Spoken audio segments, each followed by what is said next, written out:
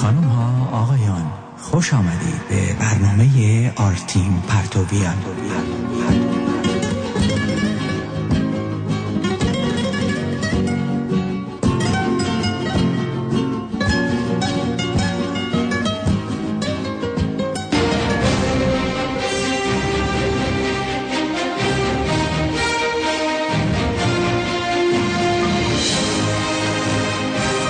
Beyond the horizon.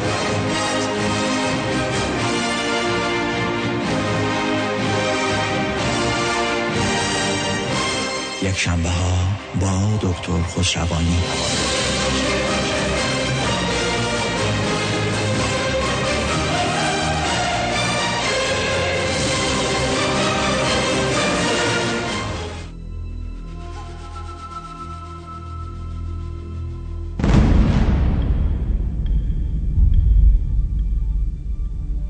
سلام به روی ماهت، به چشمون براهت. خوش اومدید به برنامه امروز در فراسوی افقها با جناب آقای دکتر خسروانی، دکترای فیزیک کوانتوم و متخصص در لیزر. ایشون به قدری درخشان هستند که بیگانگان از فضا ایشون رو کاملا مشاهده میکنن و میبینن. درود بر شما جناب دکتر. سپاس. درود به شما و شنوندگان عزیز. والا من فکر می‌کنم مستحق اینقدر موارد واقعا حقیقی باشه. همون فیزیکدان کافیه من فکر می‌کنم برام. حالا من شنیدم که الیانا از اونجا دارن شما رو مانیتور میکنن به خاطر درخشان. دیگه میگن این شیء درخشان چیه، بعد فهمیدن شمایی. البته ممکنه خودمون یه رگه‌ای از اونا باشیم، حالا اون بحث دیگه. دقیقاً. خب امیدوارم هفته خوبی رو پشت سر گذاشته باشید. متشکرم. همینطور برای شما و دوستان عزیز. خیلی این هفته این نوشته‌هایی که کامنت‌های روی صفحه برنامه قبلی واقعا جالب بود. دوست دارم یه چند مورد رو اینجا اشاره کنم. اول که من اون شعر رو گرفتم ترجمه کردم، مال میوز ببخشید، مال بلامی، مث بلامی. فکر میکنم بد در نیاوردم. حالا یه مقداری چیز مفهومش برای فارسی یه مقداری عجیب غریب به نظر میاد، ولی اصل مطلب رو فکر میکنم خب بفرمایید. گفتم یا نه دوستان دیدنش؟ نه حالا همینجا روی خط نه میخواین البته خیلی سریع میخورم، خیلی طولانی نیست. بله بخونید. بله البته فیلد من نیست، تو ادبیات من نیست، ولی گفتم یه سعی بکنم. یه چند بارم شعر انگلیسی قبلا البته سالا پیش گفته بودم، ولی حالا بگذاریم. ترجمهش به این فارسیشو بگم دیگه، انگلیسیشو که گوش دادن. بله انگلیسیش داره زیر پخش میشه. آره. بدبینی یا بدگمانی اینجور ترجمهش کردم. بدگمانی گلفشانی میکند روابط اجتماعی، به حالت سوالی میگه. مخابره ادامه پیدا میکند. آنها مخدر پخش خواهند کرد که ما را استحمار کنند به امید آن که ما هرگز حقیقت را در نیابیم. بعد تو کد میگه پس بیا، سو کمان. وعده دیگر، صحنه دیگر، بسته دیگر از دروغ تا ما را در دام طمع گرفتار کنند. همراه با نوارهای سبز خوشباوری به دور افکارمان و بازی‌های اداری بی‌پایان حقیقت را در بند نگه دارند. پس بیا. این تیکه خوشباوری رو من اضافه کردم چون گرین مفهوم نداره در فارسی، بعد اشاره کنیم مفهومش چی بوده. حالا صحبت سوایی. آنها به ما زور نخواهند کرد، آنها از زوال ما دست خواهند کشید، آنها مهارمان نخواهند کرد، ما پیروز خواهیم بود. پس بیا. تبادل مهار ذهنی. البته این تیکه خیلی به نظر من معادل فارسی جالبی نیست، ولی دقیقاً واژه‌ایه که اون به کار برده. بیا و بگذار که انقلاب بهایش را بگیرد اگر میتوانی. با حالت سوالی میگه اینو.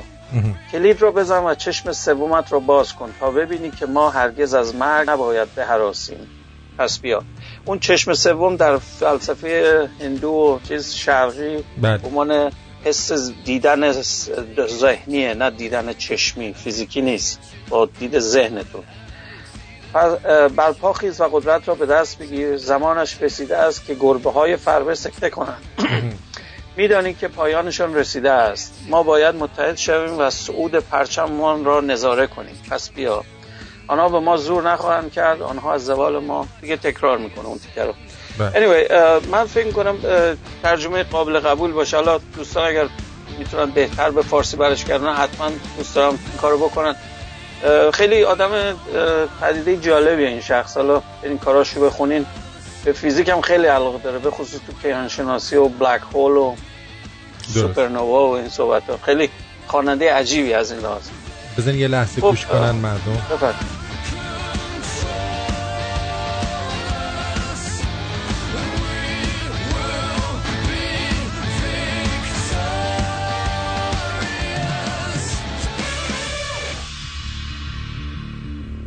بله در خدمتتون هستم. خواهش می‌کنم. این البته بگم دوستان اگر میخوان کیفیت HDش روی یوتیوب هست با کیفیت خیلی بالا ضبط شده، میتونن گوش کنن روی اینترنت. بعد یه مورد دیگه پیش اومد که بسیار برام جذاب بود و اصلا خیلی برام حیرت آور بود که ایشون شخصی خانمی به نام سارا اشتباه نکنم از ایران فکر می‌کنم تماس گرفتن. چقدر که لطف داشتن که اون بماند. یه سری مقاله رو مطرح کردن که اصلا من واقعا شگفت زده شدم چقدر اطلاعاتشون یعنی چیز روزه، یعنی اصلا اون بگین تفاوتی وجود داشته باشه یا انقطاعی باشه نیست، کاملا همون مطالب روز امروز اینجا رو کاملا آشنا هستن. بعد ایشون به من معرفی کردن یه مواردی رو، یه سوالاتی داشتن راجع به اون کودا که گفتم، اون واترمارکای مال کرگ ونتر که چجوری اون متن مقاله رو دی ان ای گذاشته، اون کدشو براشون گذاشتم روی این صفحه، میتونید بخونید. یه چیز جالب برای اون تیکش چندان از نظر علمی خیلی اهمیت نداره، مثلا اون تکنیک این کار حروف چینی ژنتیکیه که این کار رو کردن اینا درست. یا جین ادیتینگ. این نبوغ این گروه و معجزه تکنولوژی امروز ماست که میتونیم همچی کاری بکنیم که شما متن رو دقیقاً انتخابی از روی کامپیوتر منتقل میکنین به دی ان ای. این اصلا یک معجزه است، یعنی که ما هنوز هضمش نکردیم. بعد میرسه یک مقدار مفصل‌تر راجع به کتاب اینایشون سوال کرد، چند تا کتاب معرفی کنم. کتابایی که من میشناسم بالا اونجوری سعی کردم، البته من رفتم نگاه کردم ببینم چه چیز مناسب اون نظر ایشونه. یه چند تا رو پست کردم، فکر نمی کنم بازم خیلی عامیانه باشه. اصولا ژنتیک یک موضوع عامیانه نیست، مثل این که به من بگین راجع به نوکلیر راکتور مثلا یک کتاب عامیانه به من بگو.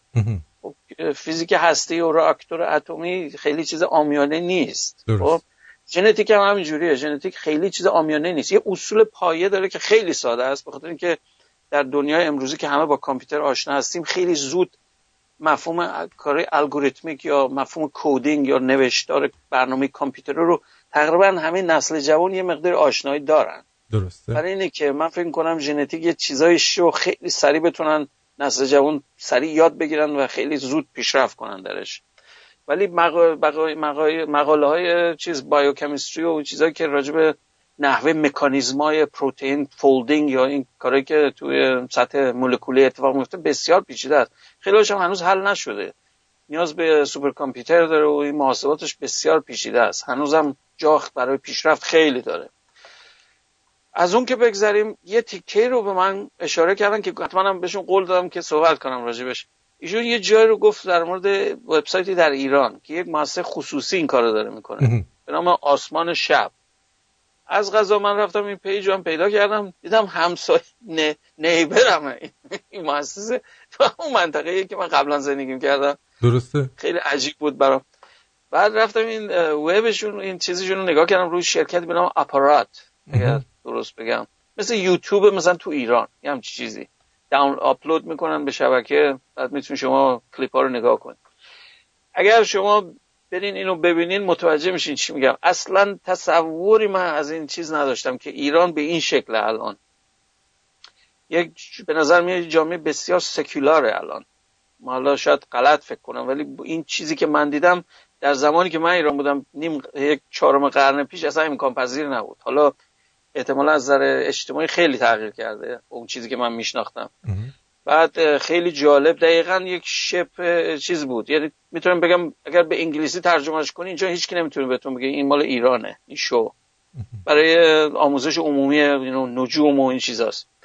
بعد یه تیکه بسیار زیباش که همه رو تشویق میکنم برن اینو ببینن، قسمتی بود که با یه حالت اینترویو با بچه‌ها کرده بودن، بچه‌های کوچیک مثلا بین 5-6 ساله تا 8-9 ساله، مثلا راجع میگم مثلا ایلینا بیان شما چی میگی باهاش، دوستشون داری، باهاشون خوبی، اصلا امکان اینکه موجود فضایی باشه یا نباشه چی هستش نیست، باور داری نداری.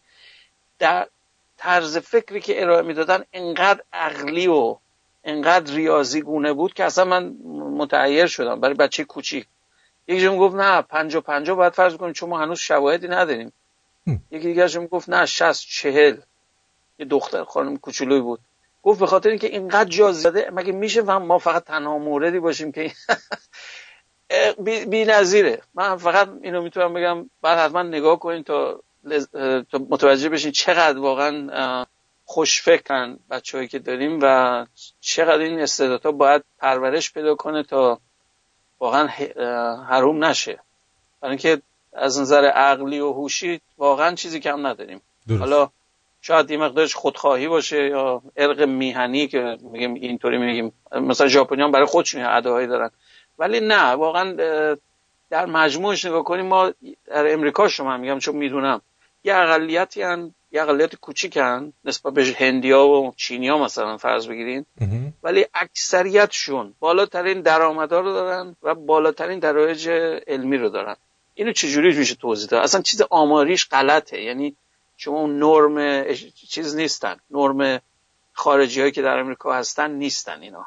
خب حالا اینو من دلیلشو نمیدونم چی بگم، میتونم بگم بایاس باشم که بله ایرانی‌ها این چنینن و آن چنینن، ولی عملا اینطوری هن. حالا هر کی میتونه یه نظری بده در این مورد. بگذاریم. خواستم فقط اشاره کنم که بسیار ازشون تشکر میکنم به خاطر اطلاعات خوبشون و منو آشنا کردن با شرایطی که الان در ایرانه، برای اینکه اون اصلا چیزی نیست که من میشناختم از ایران. درست. خلاصه بله. خب بفرمایید شما اگر موردی میخواین اشاره کنین. نه منم اتفاقا یه فیلمی دیدم فکر کنم برای شبکه BBC بود در مورد یه آقای پروفسوری به اسم آقای پروفسور ریچارد فاینمن و خیلی تاثیر قرار گرفتم. شما اطلاعاتی درباره ایشون دارین؟ فکر کنم شنونده هم دوست داشته باشن که بیشتر در مورد ایشون بدونن. بله ریچارد پی فاینمن یکی از عجوبه‌های قرن 20ه. من از بچگیم، از زمان که یادمه از های اسکول تقریبا، من کتاباشونو یه سری کتاب الان همینجا یک نسخه‌شو همینجا دارم تو آفیسم، 3 جلد کتاب به نام Lectures in Physics ریچارد فاینمن.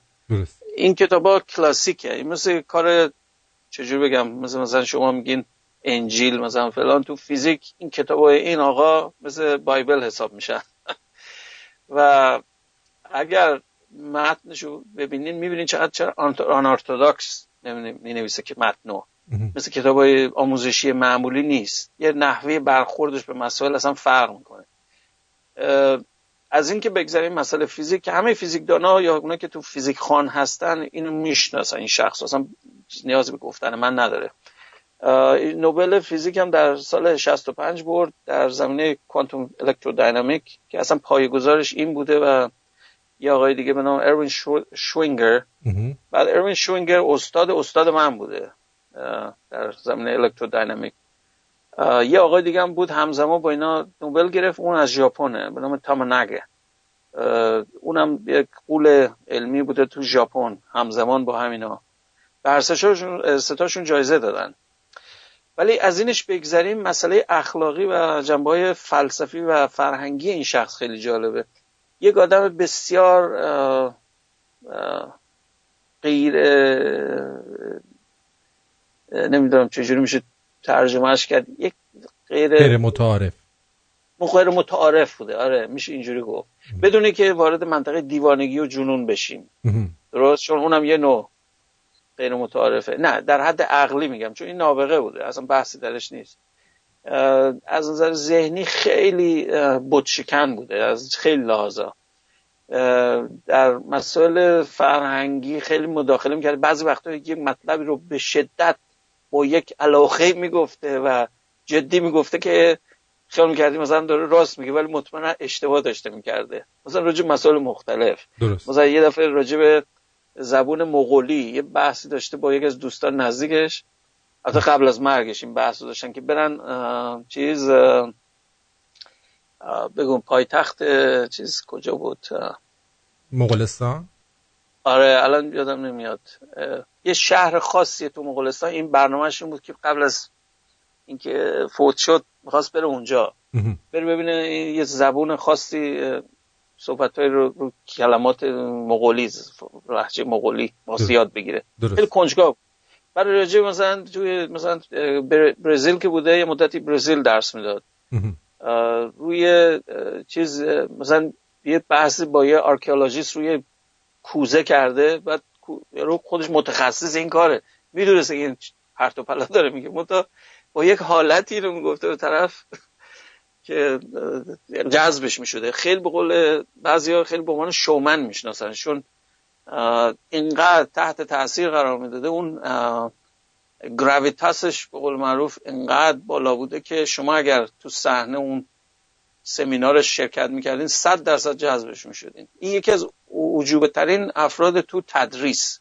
درست. یعنی اگر بخواد کسی تو زمینه آموزش کاری بکنه، به نظر من بعد رول مدلش همین آقا باشه. بره ببینه ویدیوهاش و چیزش، حالت ضبط صدای این لکچراش هست تو اینترنت. کلتک تمام اینا رو چیز کرده، فایل کرده، دیجیتایز کرده رو اینترنت همش، برای اینکه مردم استفاده کنن. اگر گوش کنین واقعا ارزش تأثیر فردی رو میفهمین که واقعا مسئله فقط کتاب خوندن یا مطلب نیست. واقعا اون شخص نقش داره در آموزش. اون شخصی که داره این داستان رو بهتون میگه، نراتیوی که بهتون ارائه میده یا نحوهی که بیانش میکنه، کاملا در مقدار جذبش در شما موثره. خیلی هستن برخلاف این که دانشمندان برجسته بودن ولی بسیار معلمین مزخرفی بودن. این هم هست. این آقا دقیقاً اینطوری نبوده. از بهترین مورداست که دیگه میتونم بگم از این بهتر من نمیشناسم واقعا.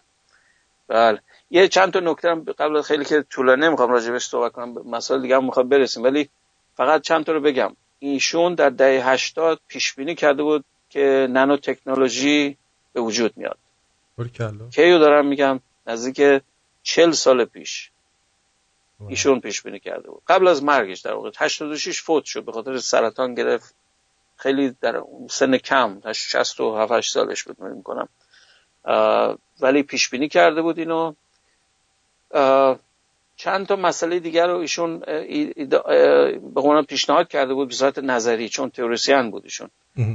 نظریه استفاده از کوانتوم توی کامپیوتیشن، همین نظریه که قبلا صحبتشو کردیم، کوانتوم کامپیوترز، یعنی شما از سیستم‌های کوانتومی استفاده کنید به عنوان واحدهای محاسباتی. درست. الان کامپیوترهای امروزی هیچ کدومشون اینطور نیستن، کاملا کلاسیک هستن. همون ماشین بولین سیستم مال قرن 19 منتها الکترونیکی هستن.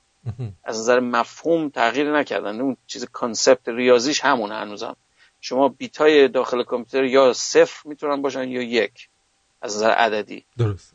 این اون مفهوم نیست. یه بحث دیگه است که گفتم قبلا، سوپرپوزیشن هم 1 و 0 همزمانه، بهش میگن کیوبیت، کوانتوم بیت، که خیلی قابلیت محاسباتی رو به صورت نمایی بالا میبره. شما میتونید مسائل رو حل کنین که با کامپیوتر عادی اصلا تا آخر کائنات هم صبر کنین حل نمیشه.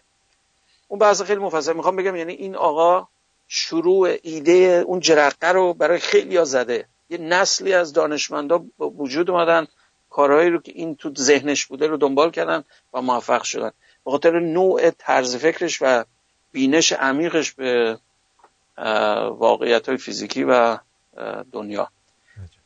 واقعا جای تأسفه که اینقدر کوتاه عمر کرد. شخص بسیار برجسته بوده و من به عنوان رول مدل میشناسمش. بفرمایید. میگم بر اثر سرطان هم فوت کردی، یعنی اصلا بله خیلی ناگهانی و بله.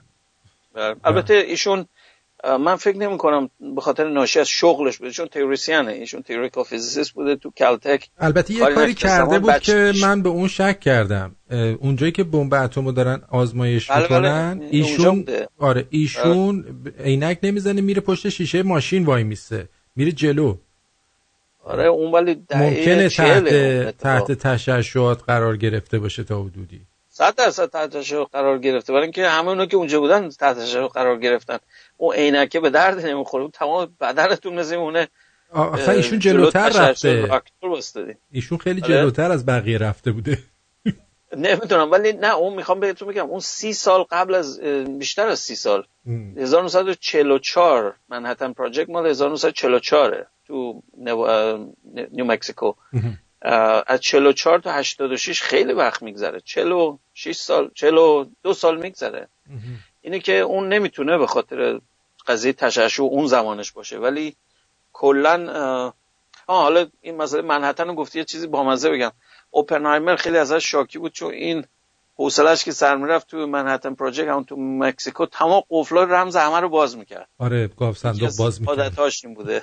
آره هر چیزی براش معما بهش بگی این دوست داره حل کنه. حالا یا مسائل اجتماعی و اون چیزا عرف اجتماعی رو زیاد مهم براش نیست. اگر لازم باشه اونا رو زیر پا میگذاره بعضی وقتا. ولی یه آدم خیلی روح آزادی داشته. مثل قضیه جان لنون یه شعری داره در این مورد، Free as a bird. درست. این دقیقاً اون کاراکتر بوده. روح شاد. من تنها چیزی که میتونم بگم. بله بفرمایید. دوست داریم بخواید صحبت راجع به موضوع این هفته بکنیم؟ آره دیگه بریم سراغ این هوش مصنوعی و این ربات‌ها الان خیلی دارن قطق میکنن این دور و بر. آره یه ضمناً تا یادم نرفته میخواین الان بگم که یادم نره بعد. فیلم این هفته پیشنهادم اینه که البته خیلی مایل نبودم اینو مطرح کنم، من چون فیلم روزه گفتم یعنی خیلی قدیمی نیست، گفتم اینو بگم. یه فیلمی در اومد فکر کنم 2-3 سال پیش بود، بر اساس مشاورهشون با کیپ تورن در کلتک، اون نسبیت‌دان معروف امریکاست این آقا، به نام اینترستلار. این فیلمو دوستان اگر دستشون میرسه برن نگاه کنن، خیلی فیلم قابل قبولی از نظر علمی، البته خیلی یه جایش یه ضعفایی داره ولی نسبت به فیلم‌های دیگه خیلی علمی تره، بنابراین پیشنهاد میکنم اونو نگاه کنید. یه فیلم من دیروز پیروز دیدم، البته ربطی به فیزیک نداره اما طراحی‌ها و فضاسازی‌هایی که کرده بودن دل چرا بی ربط هم نبود. این دکتر استرنج رو دیدین شما فیلمشو این جدیده رو؟ دکتر استرنج؟ آره که همه استرنج لاو منظورت نیست که؟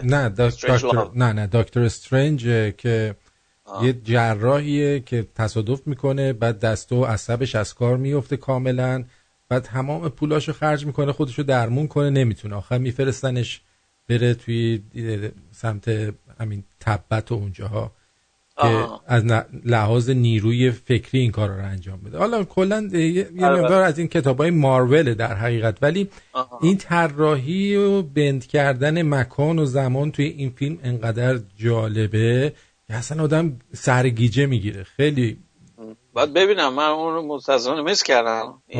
مال پارسال هم هست.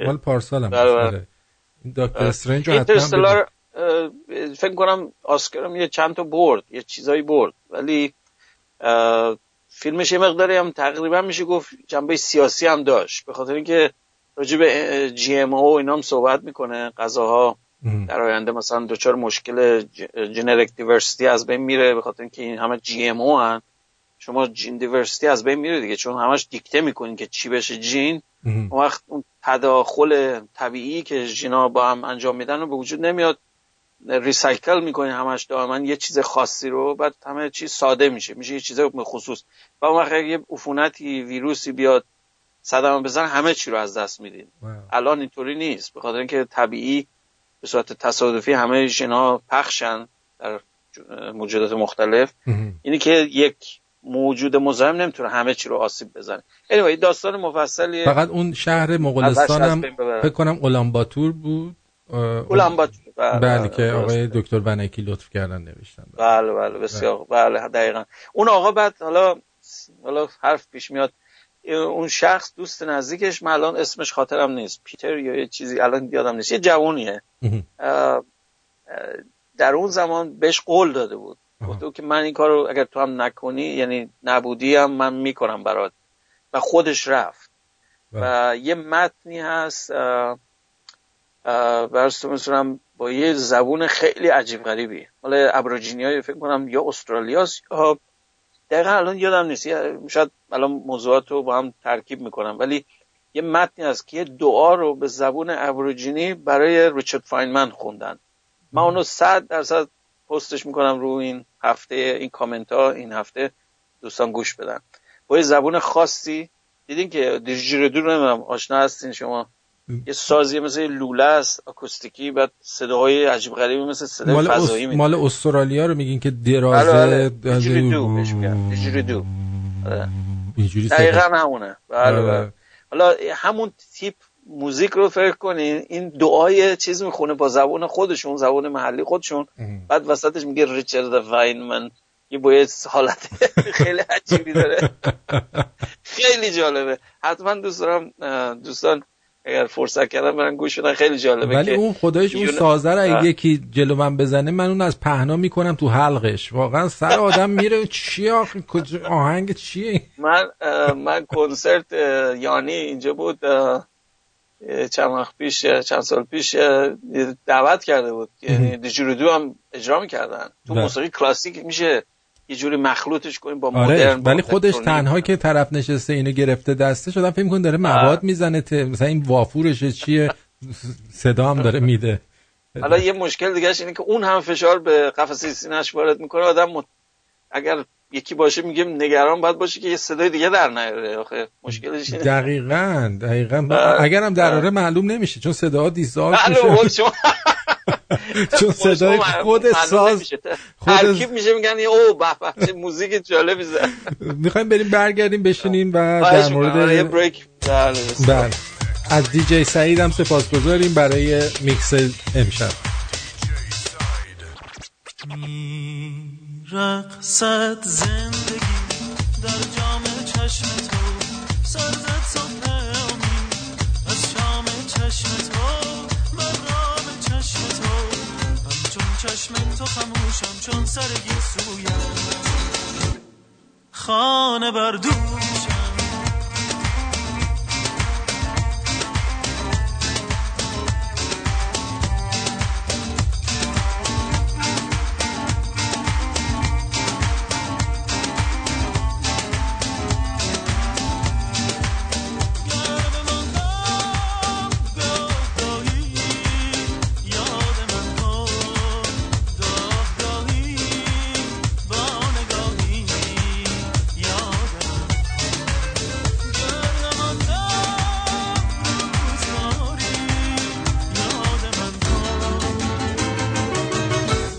چشم اشکاری یادم، رقصد زندگی در جام چشم تو، سرزد صبح امید از شام چشم تو، مرام چشم تو، همچون چشم تو خموشم چون سرگی سویم، خانه بردوشم.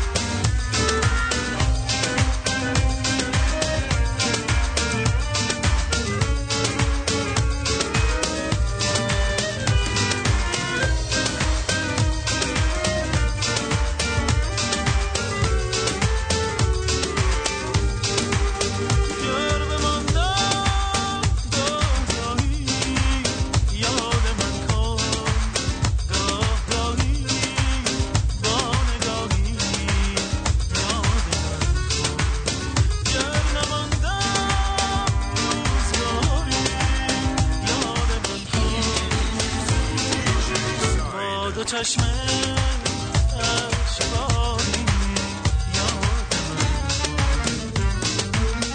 میرقصد زندگی در جام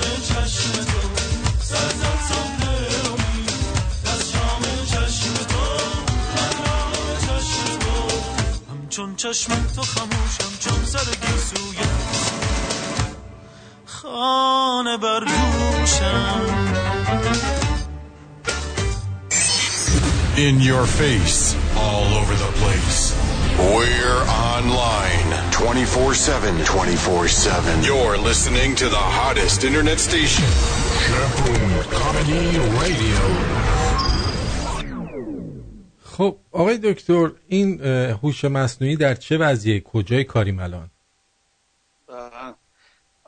خب البته هدف این بودیم مقداری اول پیش زمینه. خب بریم رو پیش زمینه بعد بریم چون توی. خیلی سریع بخوام بپرم به هوش مصنوعی از همین خط اولش. اول بعد در نظر بگیریم هوش اصلا یعنی چی؟ ما هوش بیولوژیکی یعنی چی؟ که حالا هوش مصنوعی مفهوم ثانویه. هوش کلا اگر نگاه کنین در مجموعه دنیای بیولوژیک از یه درجه به خصوصی هوشمندی شروع میشه. این نیست که تمام موجود زنده هوشمندی دارن. این ثابت شده. ساده ترینش من اسمشو بگم درست، بهش میگن سینورابل دیلیتس الگنز. این یه نوع نماتوده یا یه نوع کرماننده. این حیوان یه چیزی نزدیک به، بذاریم دقیق عددشو بگم، 302 تا نوران داره. 7500 تا سینپس عصبی داره. 75000 تا ببخشید 75000 سینپس داره. درست. این اولین چیزی که ما میدونیم یک حالت درک داره، یعنی اتونوموس یا مثل ربات، مثلا ربات هم نه، مثل سیستم فانکشنال، مثل باکتری که بگیم مثلا خود برای خودش فقط شیمیایی کارایی میکنه نیست. این یه چیز سیستم عصبی داره این حیوان. البته میگم نماتود گروه کرم و چیز خیلی سادن، نه کرم خاکی نه ها، این چیز میکروسکوپیه تقریبا سایزش فکر میکنم خیلی کوچیکه، در حدود میلیمتر و ایناست، ولی منظور 302 تا نورون داره. خیلی هم این یکی از دوستانم خانمش متخصص ژنتیک و این چیز رو این حیوان بسیار کار کرده. اصلا یه حیوان استاندارده میتونیم بگیم، غیر از مسئله مگس میوه فروت فلای، این حیوان بسیار زیر مطالعه بوده، بخاطر اینکه سیستم ساده‌ایه، میشه تحلیلش کرد فیزیکی، اصلا تمامشو دید دیگه چیکار داره میکنه. مغزش اینقدر. حالا فاست فورورد من میخوام بهتون بگم چقدر این عقلی بودن یا مثلا هوشمندی چقدر تغییر میکنه تو حتی دنیای بیولوژیکی. بعد از این یه جامپ بزرگ تفاوت داره. همون فروت فلای گفتم، همون مگس میوه، یه مگس ریزی هست، وقتی شما چیز پوست موز اینا دیدین یه چیز ریز ریز میکنه دورش، هموناست. چیز خیلی ریزه، مثل مگس عادی نیست، خیلی ریزتره. این یه چیزی حدود 1/4 میلیون نورون توش مغزش هست، سلول عصبی داره، 10 میلیون اتصال عصبی داره این حشره. زنبور عسل خیلی باهوش‌تره، 960,000 نورون داره، یعنی تقریبا میشه گفت چقدر میشه، تقریبا 3/4 چیز میشه، تقریبا 3 برابر مگس میوه. 10⁹ تا یعنی میشه 100 میلیون، نه 10⁹ میشه 1 بیلیون. 1 بیلیون اتصال عصبی داره. راجع به زنبور دارم هنوز صحبت میکنم، درست؟ که میتونه گل رو پیدا کنه، بره شیرش رو در بیاره ببره اونجا، از این کارا رو بکنه. مغزش انقدره، یعنی که 1 بیلیون سلول عصبی داره و 1 بیلیون بیشتر از 10⁹ تا چیز اتصال عصبی. حالا یه دفعه از حشره که بیایم بیرون، اولین چیزی که نزدیکه که میتونیم بگیم یه جهش خیلی بزرگه، موشه.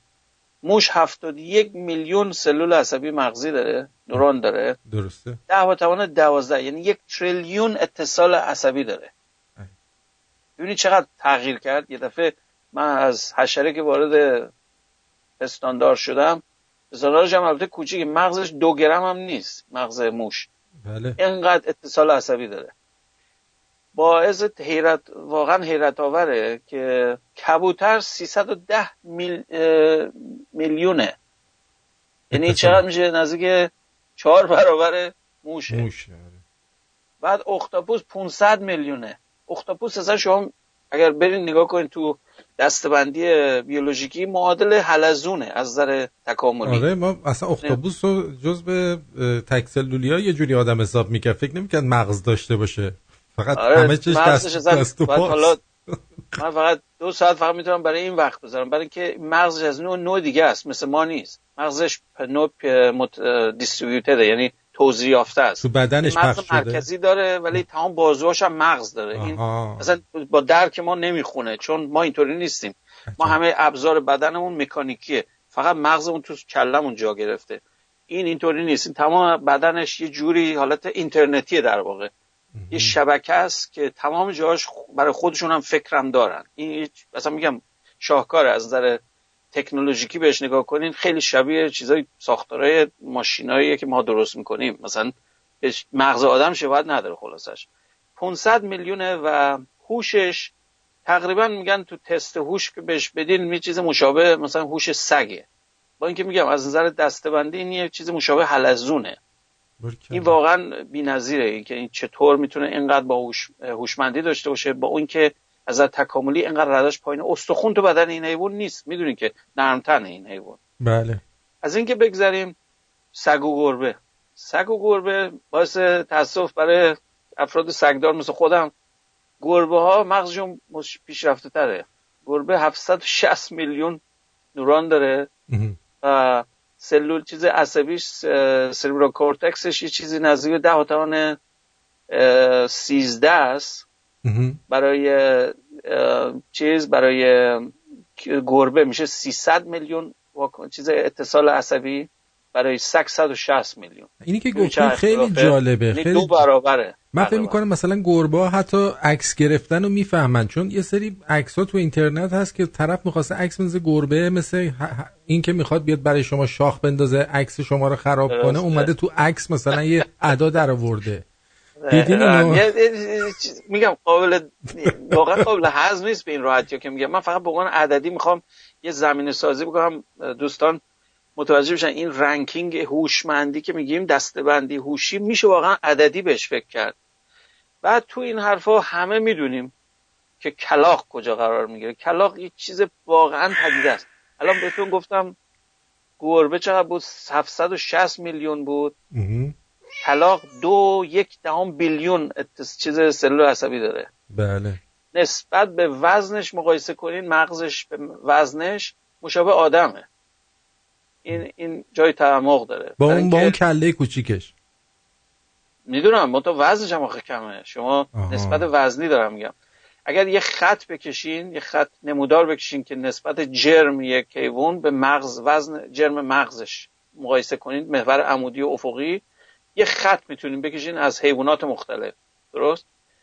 محلی که آدم قرار میگیره با توتی و کلاغ در یه گروهن. این واقعا یه چیز قابل توصیف برای من نیست. خودم یعنی البته من میفهمم اینو. بعضیا واقعا توتی هن. با گوسفند ما تو چه رده؟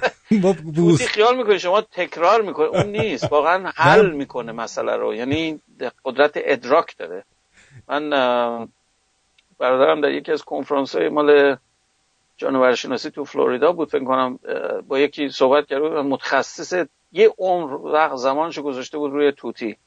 میگفت کاملا باش صحبت میکنه، یعنی یه نوع ارتباط که شما با یک موجود هوشمند میدونی، نه به صورت یه پرنده.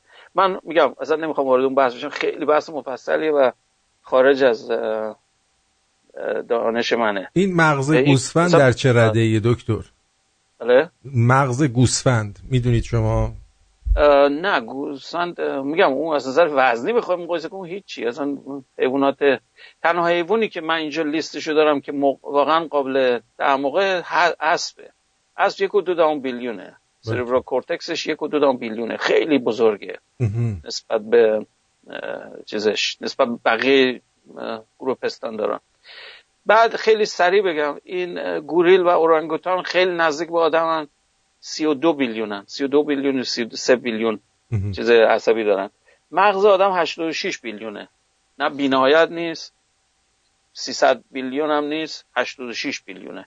این عددی که میگم تو خیلی مهمه تو ذهنتون نگه دارین، برای اینکه الان یه چیز دیگه میخوام بگم براتون خیلی عجیب به نظر خواهد اومد. انسان به طور کلی مغزش اینقدره 86 بیلیونه. سریبرال کورتکس که همون قسمت متفکر مغزه که یعنی کارهای واکنش چیز لاجیکال اینا رو انجام میدیم، یه چیزی نزدیک به 10 میشه چقدر میشه برای اینش جالبه، متوسطش 21 بیلیونه. خب از 86 بیلیون 21 بیلیونش مربوط به اون خودآگاهیتونه یا قسمت متفکرتون. از این 21 بیلیون متوسط میدونین تفاوت چی بوده؟ از متوسط چرا میگم؟ چرا؟ به خاطر اینکه بین مرد و زن متفاوته این دو عدد. این یه چیز عجیبیه. برای زن 19 بیلیونه، برای مرد 23 بیلیون، به خاطر سایز جمجمه. بعد احتمالاً چون بزرگتره مغزی. بعد شما اتوماتیک فکر می‌کنید خب این پس این که نشد که این که درست نیست که باید آدما با هم متفاوتن. حالا میخوام یه چیز دیگه بگم. حالا از آدم کی بالاتره فکر می‌کنید؟ از آدم مثلا بالاتر مگه میشه باشه؟ حتما باید باشه. بله حتما هست. یه نوع دلفینه. میگن لانگ فین پایلوت ویل. البته دلفین به اون مفهوم شکل دلفین نیست، شکلش جور دیگه است. یه نوع نهنگای چیزن، نهنگای بهش میگن ملون هد یا یه حالت مثل خربوزه، سرشون نمیدونم دیدین تو این چیزای کله خربوزه‌ای، یه جور گرد، یه جور شکل خاصیه، خیلی قیافه کمدی دارن، مثل چیزای اسباب بازی برای بچه‌ها درست میکنن، برای یه شکل بامزه‌ایش میکنن، اون حالت کامیک داره یه حالتی. درست. این مغزش 37.2 بیلیونه. گفتم مرد 23 بیلیونه، این 37.2 بیلیونه. بهش میگن گلوبی سفالا. یعنی سفالا یعنی مثل سفالا یعنی سر، گلوبی یعنی گرده. بعد این یه عادتی هم که دارن اینا از اونایی هستن که این خودکشی های دست جمعی میکنن. نمیدونم شنیدین اینو یا نه؟ بله. آره. این هنوز دلیلشو نمیفهمن، یعنی ما هنوز کشف نکردیم چه عامل روانی و اجتماعی که ظاهرا میگن این بخاطر اینکه پایلوت ویل یکشون که میره به یه سمت گیر میکنه بقیه دنبالش میرن. حالا راست دروغشو نمیدونم، ولی برای من چیزی که عجیبه که میخوام این اسپکتروم و این لیست رو بهتون دادم به خاطر اینکه نشون بدم یک واقعا رابطه عددی وجود داره اینجا به عنوان مفهوم هوشمندی و تماما از رو این موجودات میتونیم بگین که کدومشون چه معادله حل کرده، چه کاری شق و قمری کرده به قول معروف تو عمرش، همینجور بیام بالا. درست. البته قسمت استثنائیش این نهنگ، شما میگین خب این چه اختراع کرده اگه مغزش بزرگه بعد چرا کاری نکرده؟ یه نکته رو بعد نظر بگیرین، حیوانی که تو آبه خیلی کارا رو شاید نتونه بکنه مثل ما، هیچ وقت نمیتونه الکتریسیته رو اختراع کنه چون میدونی همه چی مدار به قول معروف مدار اتصال کوتاه است تو آب. درسته. مدار رو نمیتونی تو آب درست کنی. خب البته این برداشت منه، حالا دوستان شاید نظر دیگه دارن میتونن ارائه بدن. یه چیز البته بگم، یک تستایی نشون داده که جنبه‌های عاطفی این نوع حیونا از ما قوی تره. یعنی ما قسمت از مغزمون به اندازه اینا رشد نکرده. این یک نکته قابل تأمله. دوباره قسمت عقلی و محاسباتیمون خب مسلماً بهتر از این حیوانه، ولی قسمت عاطفی این حیوان ظاهراً پیشرفته تر از آدمه. درسته. بعد این خب قسمت بیولوژیکی بود که صحبت کردیم.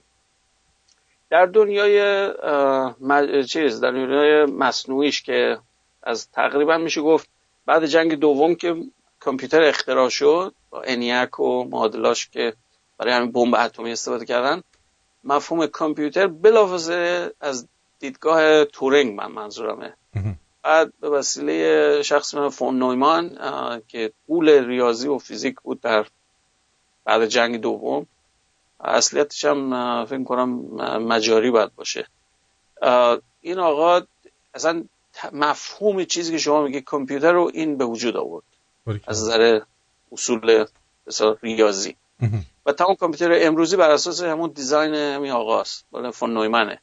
ایده ها مال تورینگ بوده. البته این فیلمش هم اومد، شاید اونم به عنوان فیلم بد نباشه یکی ببینه. به نام چیزی که بی‌نهایت هاست. الان من دقیقا یادم نیست اسم فیلم ها رو پیداش میکنم براتون میگم. این مسئله باعث شد که افرادی که تو اون زمان روی مسئله کامپیوتر و علوم همین محاسباتی کار میکردن به این فکر بیفتن که خب ما اگر بتونیم شبیه یک کاری که تو مغز میشه رو این انجام بدیم چی میشه اون وقت؟ میتونیم مثلا یه چیزی در بیاریم که خودش فکر کنه مثلا. البته این برمیگرده به این درکشون از سیستم‌های عصبی که ناگفته نه که این رو شخص بسیار معروفی که من خاطرم از چندین دهه قبل که ایران بودم این سریالش رو میذاشتن ایران، از شخص به نام سانتیاگو رامون کاخال. بله این نوبل لوریات هم هست. این نوبل در زمینه نوروساینس گرفته. اصلا نوروساینس رو این آقا پایه‌گذاری کرد، اومده و آناتومی مغز رو اومده و بررسی کرده و چجوری شبکه‌ها اکسون و دندرایتس تو از نورانی میزنه بیرون، چجوری با هم ارتباط دارن، حالتهای درختیش مثلا چطوری و این حرفا. اینه که یه ایده های بیولوژیکی رو اون دانشمندان اون زمان داشتن که مغز بیولوژیکی چجوریه.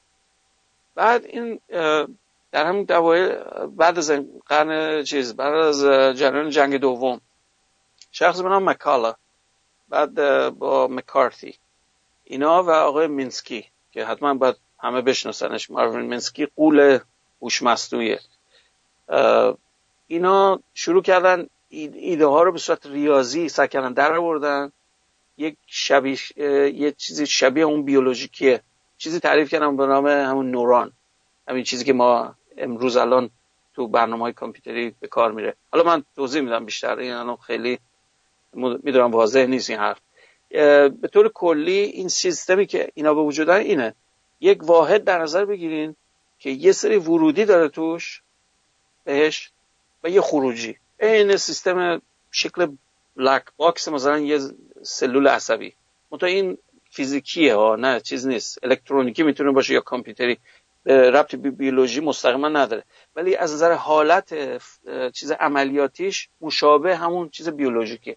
حالا اگر این ورودیاش مثل کنین یه چند تا سیم در نظر بگیرین، اینا یک ولتاژهای خاصی مثلا بهش بدین و این سیستم یه داخلش یه فانکشن، یه چیزی داره که در یه حالت به خصوصی یه خروجی میده بهتون، یه پالس میزنه بیرون از خروجیش. درست؟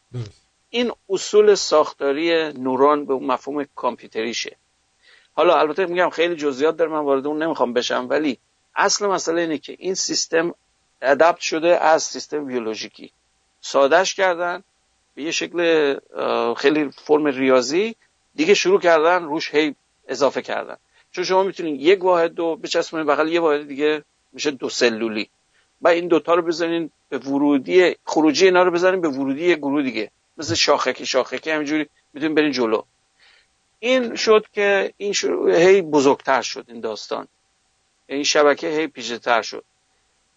یه زمانی رسید در اوایل فکر می‌کنم اوایل 80 بود، این آقای مینسکی مقاله چیز کرد راجع به تقسیم بندی و گروه بندی که آقا نه نمیشه، این سیستم مدل نورال نتورکی نمیتونه اینو حل کنه. این شد که اینم خب آدم خیلی معروفیه، خیلی تحت تاثیرش بودن.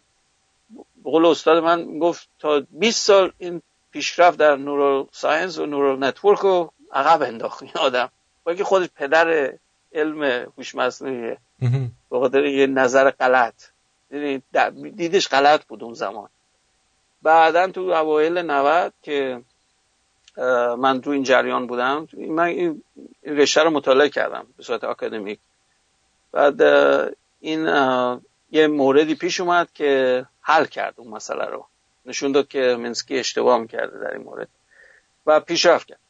و تا یادم نرفته اسم چند نفر رو بگم قبل از اینکه این شخص جدید که امروز شما باید بشناسینش رو بگم.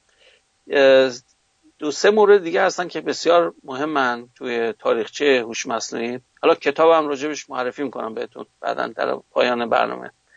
یکی نوم چامسکیه که دوستان باید حتما بشناسنش به خاطر کارهای سیاسی که کرده و مفهوم سینتاکتیک یا زبان از نظر دیدگاه منطقی درست. زبان لینگویستیک منظورم، زبان به خصوص نیست. کل ساختار زبان انسانی یک حالت منطقی لاجیکال داره.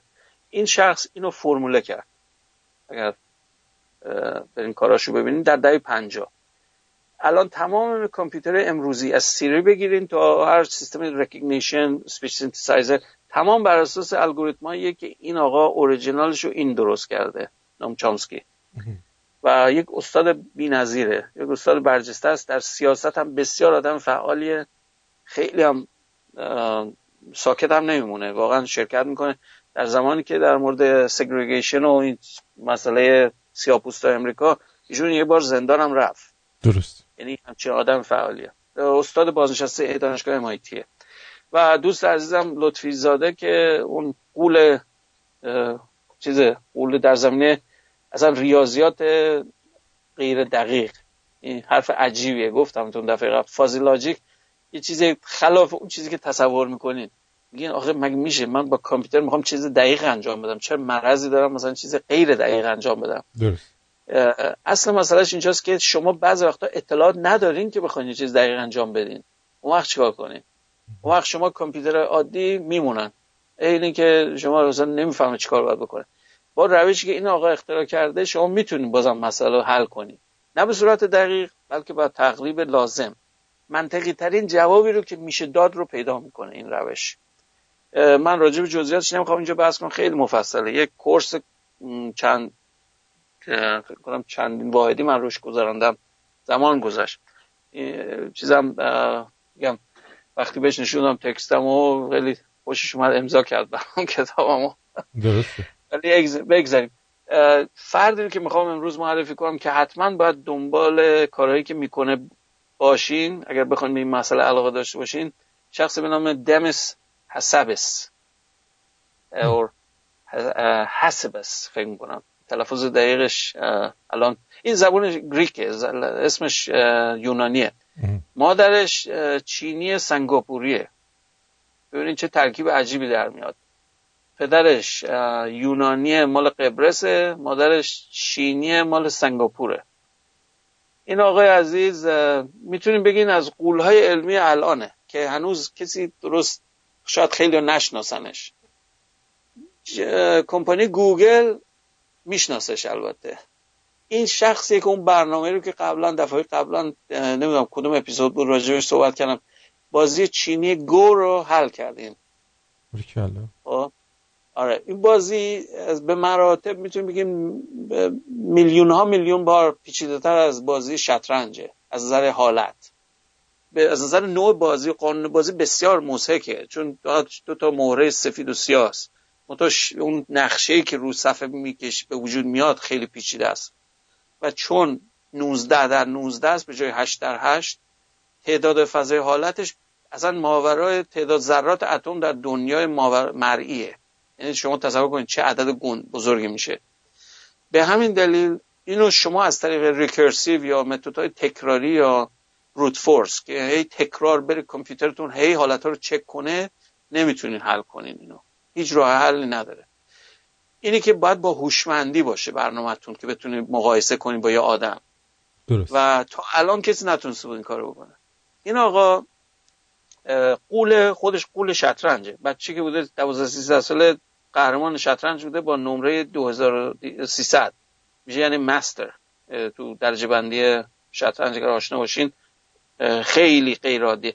غیر از این شخص فقط یه نفر دیگه با این امتیاز بوده تو تاریخ که در سن زیر 14 سال بتونه به اون نمره برسه.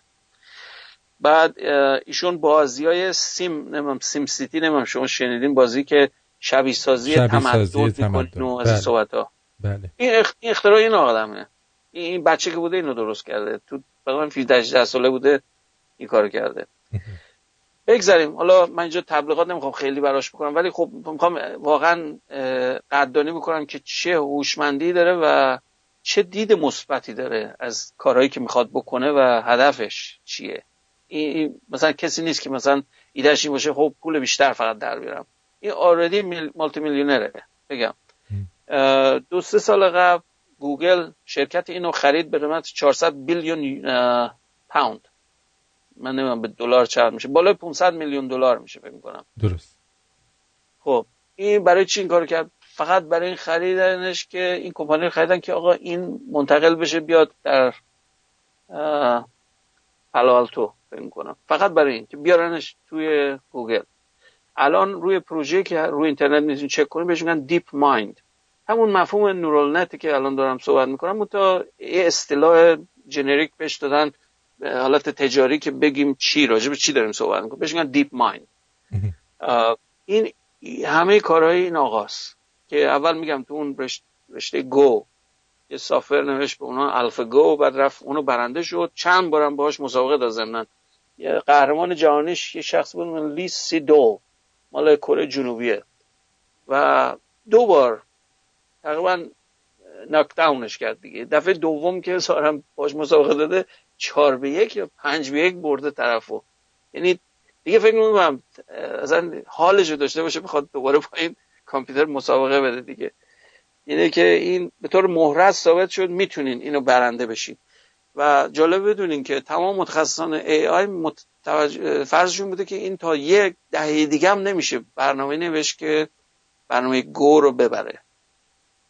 خب یعنی ما یه پرش اینجا به وجود اومد، خلاف چیزایی که میدونین در تکنولوژی همیشه چیزی رو که شما میگین تأخیری پیش میاد. مثلا کنکورد به واسطه توپولوف 144 اگه یادتون باشه روسا درستش کردن، نتونستن کامرشیالش کنن، بعد فرانسه و انگلیس با هم کار کردن درست شد، بعد اینجوری شد و اونجوری شد، تأخیر و فلان اینا، به آخرم یه نقص فنی پیدا کرد، یه چیزی منفجرش کرد. دیدین که نه تاریخی هوانوردی رو بله نگاه میکنین. یعنی این که میخوام بگم تکنولوژی اصولا همیشه با تأخیره نه با شتاب. یعنی شما میگی یه چیزی رو میخواد درست کنی، میگی فردا درستش میکنم، 2 هفته بعد درست میکنی. حالا من مثال میزنم، نه اینکه بگین مثلا من 2 هفته دیگه درست میکنم شما فردا بیا تحویل من بده. این اصلا یه چیز کاملا غیر عادیه. این آقا این کارو کرده، چیزی رو که قرار بود تا 10 سال دیگه به وجود بیاد و الان درست کرده. و این ایده ها رو حالا چرا میگم این آدم ارزشمندیه؟ به خاطر اینکه با اینکه خیلی آدم کم سن و سالیه، حدود 40 سالشه 41 سالشه، معتقد هوش مصنوعی رو میخواد جوری پیشرفت بده که مسائل مثل هلت کیر، یعنی چیز بهداشت، سرطان، نمیدونم مسائل اقتصادی، چیزای بحران‌های مختلف، چیزای اجتماعی که هنوز ما خودمون نتونستیم حلش کنیم و بتونی با این سیستم راه حل‌های پیدا کنی باش. اینه که من بسیار برام ارزشمند نحوی فکرش که چرا و چی میخواد بکنه. به نظر من واقعا قابل تحسینه و امیدوارم موفق بشه و هر کی به این زمینه‌ها علاقه داره امیدوارم جذب این مسائل بشه و سعی کنه یه نوع همکاری بکنه و روی این مسائل کار بکنه، چون این ایده و این جهت نمیره کنار.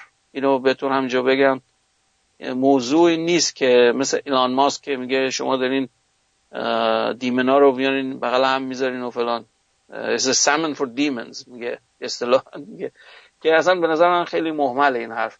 برای اینکه اولا که ما در اون مقیاس هنوز نیستیم، اینا همشون سوپروایز هستن این سیستما.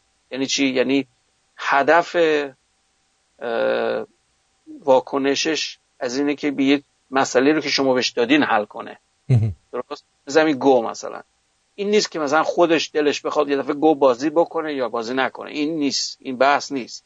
ما همیشه تو این سیستم‌های هوش مصنوعی یه هدف قرار میدیم براش، یه گول، یه تعریف میکنیم، میگیم آقا میخوایم این کارو بکنیم، شما چیکار کنیم. دقیقاً همین حالت فکر کنید به صورت محاوره‌ای مثلا. درست. اینه که این که بخواد یه دفعه فکر کنه نه من از قیافه این خوشم نمیاد یه بلایی میخوام سرش بیارم، این یه حالت سای فای میشه، مثل ترمیناتور مثلا. این دیدگاه یه شخص خیلی معروفی هم هست هم هوش مصنوعی تو استنفورد به نام اندرو نگه یا انجی، حالا فکر کنم ویتنامیه یا مال هم آسیاییه. این میگه مثل این میمونه این حرف که شما بگید الان مشکلات قتل و مسئله اجتماعی مریخیا، یعنی انسانایی که رفتن مریخ، اینا رو بیاریم حل کنیم. این چقدر مفهومه؟ ما هنوز موشکشو نساختیم که بخوایم بریم اونجا. شما میخوایم مسئله اجتماعی جامعه مریخ حل کنی. یعنی چی اصلا این حرف؟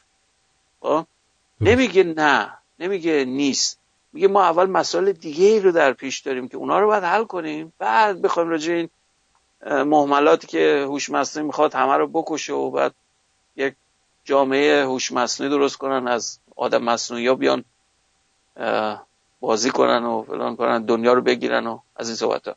اینه که نمیخوام خیلی روی این فشار تاکید کنم، ولی ما هنوز در حالت جنینی این علم هستیم، نه که حتی بگین مثلا چی این کارایی هم که این آقا کرده هنوز حد از نظر هوشمندی مثل چیز مضحکیه نسبت به هوشمندی انسانی.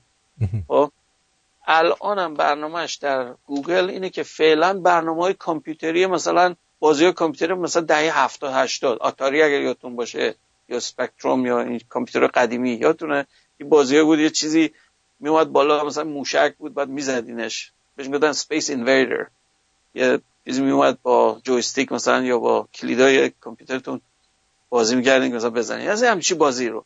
میگه این رو من میدم به هوش مصنوعی که این درست کرده، الان این بازی هوشمندیش میتونه بازی رو بفهمه اول که این نوع مثلا گریدینگ و مثلا پوینتش چجوریه، چجوری میشه زد، چی مثلا بزنه بهت این گوله مثلا بهت بخوره میمیری، مثلا یه جونتو از دست دادی، این یعنی چی؟ خب اینو من بهش نمیگم.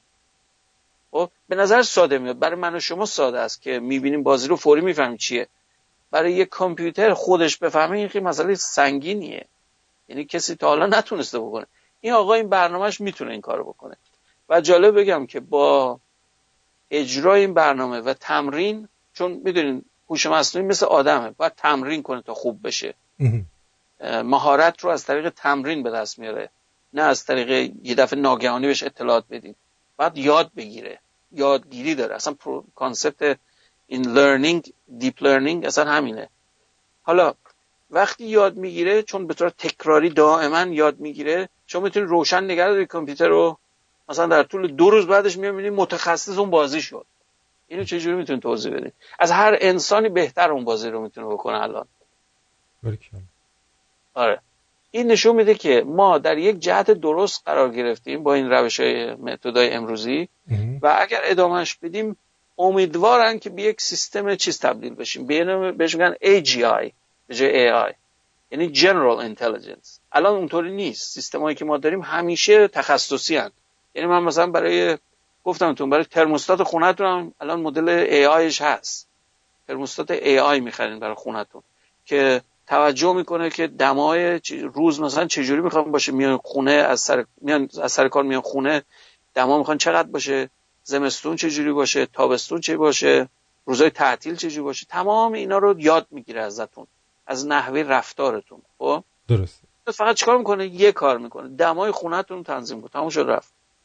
این هوشمندی همون AIه.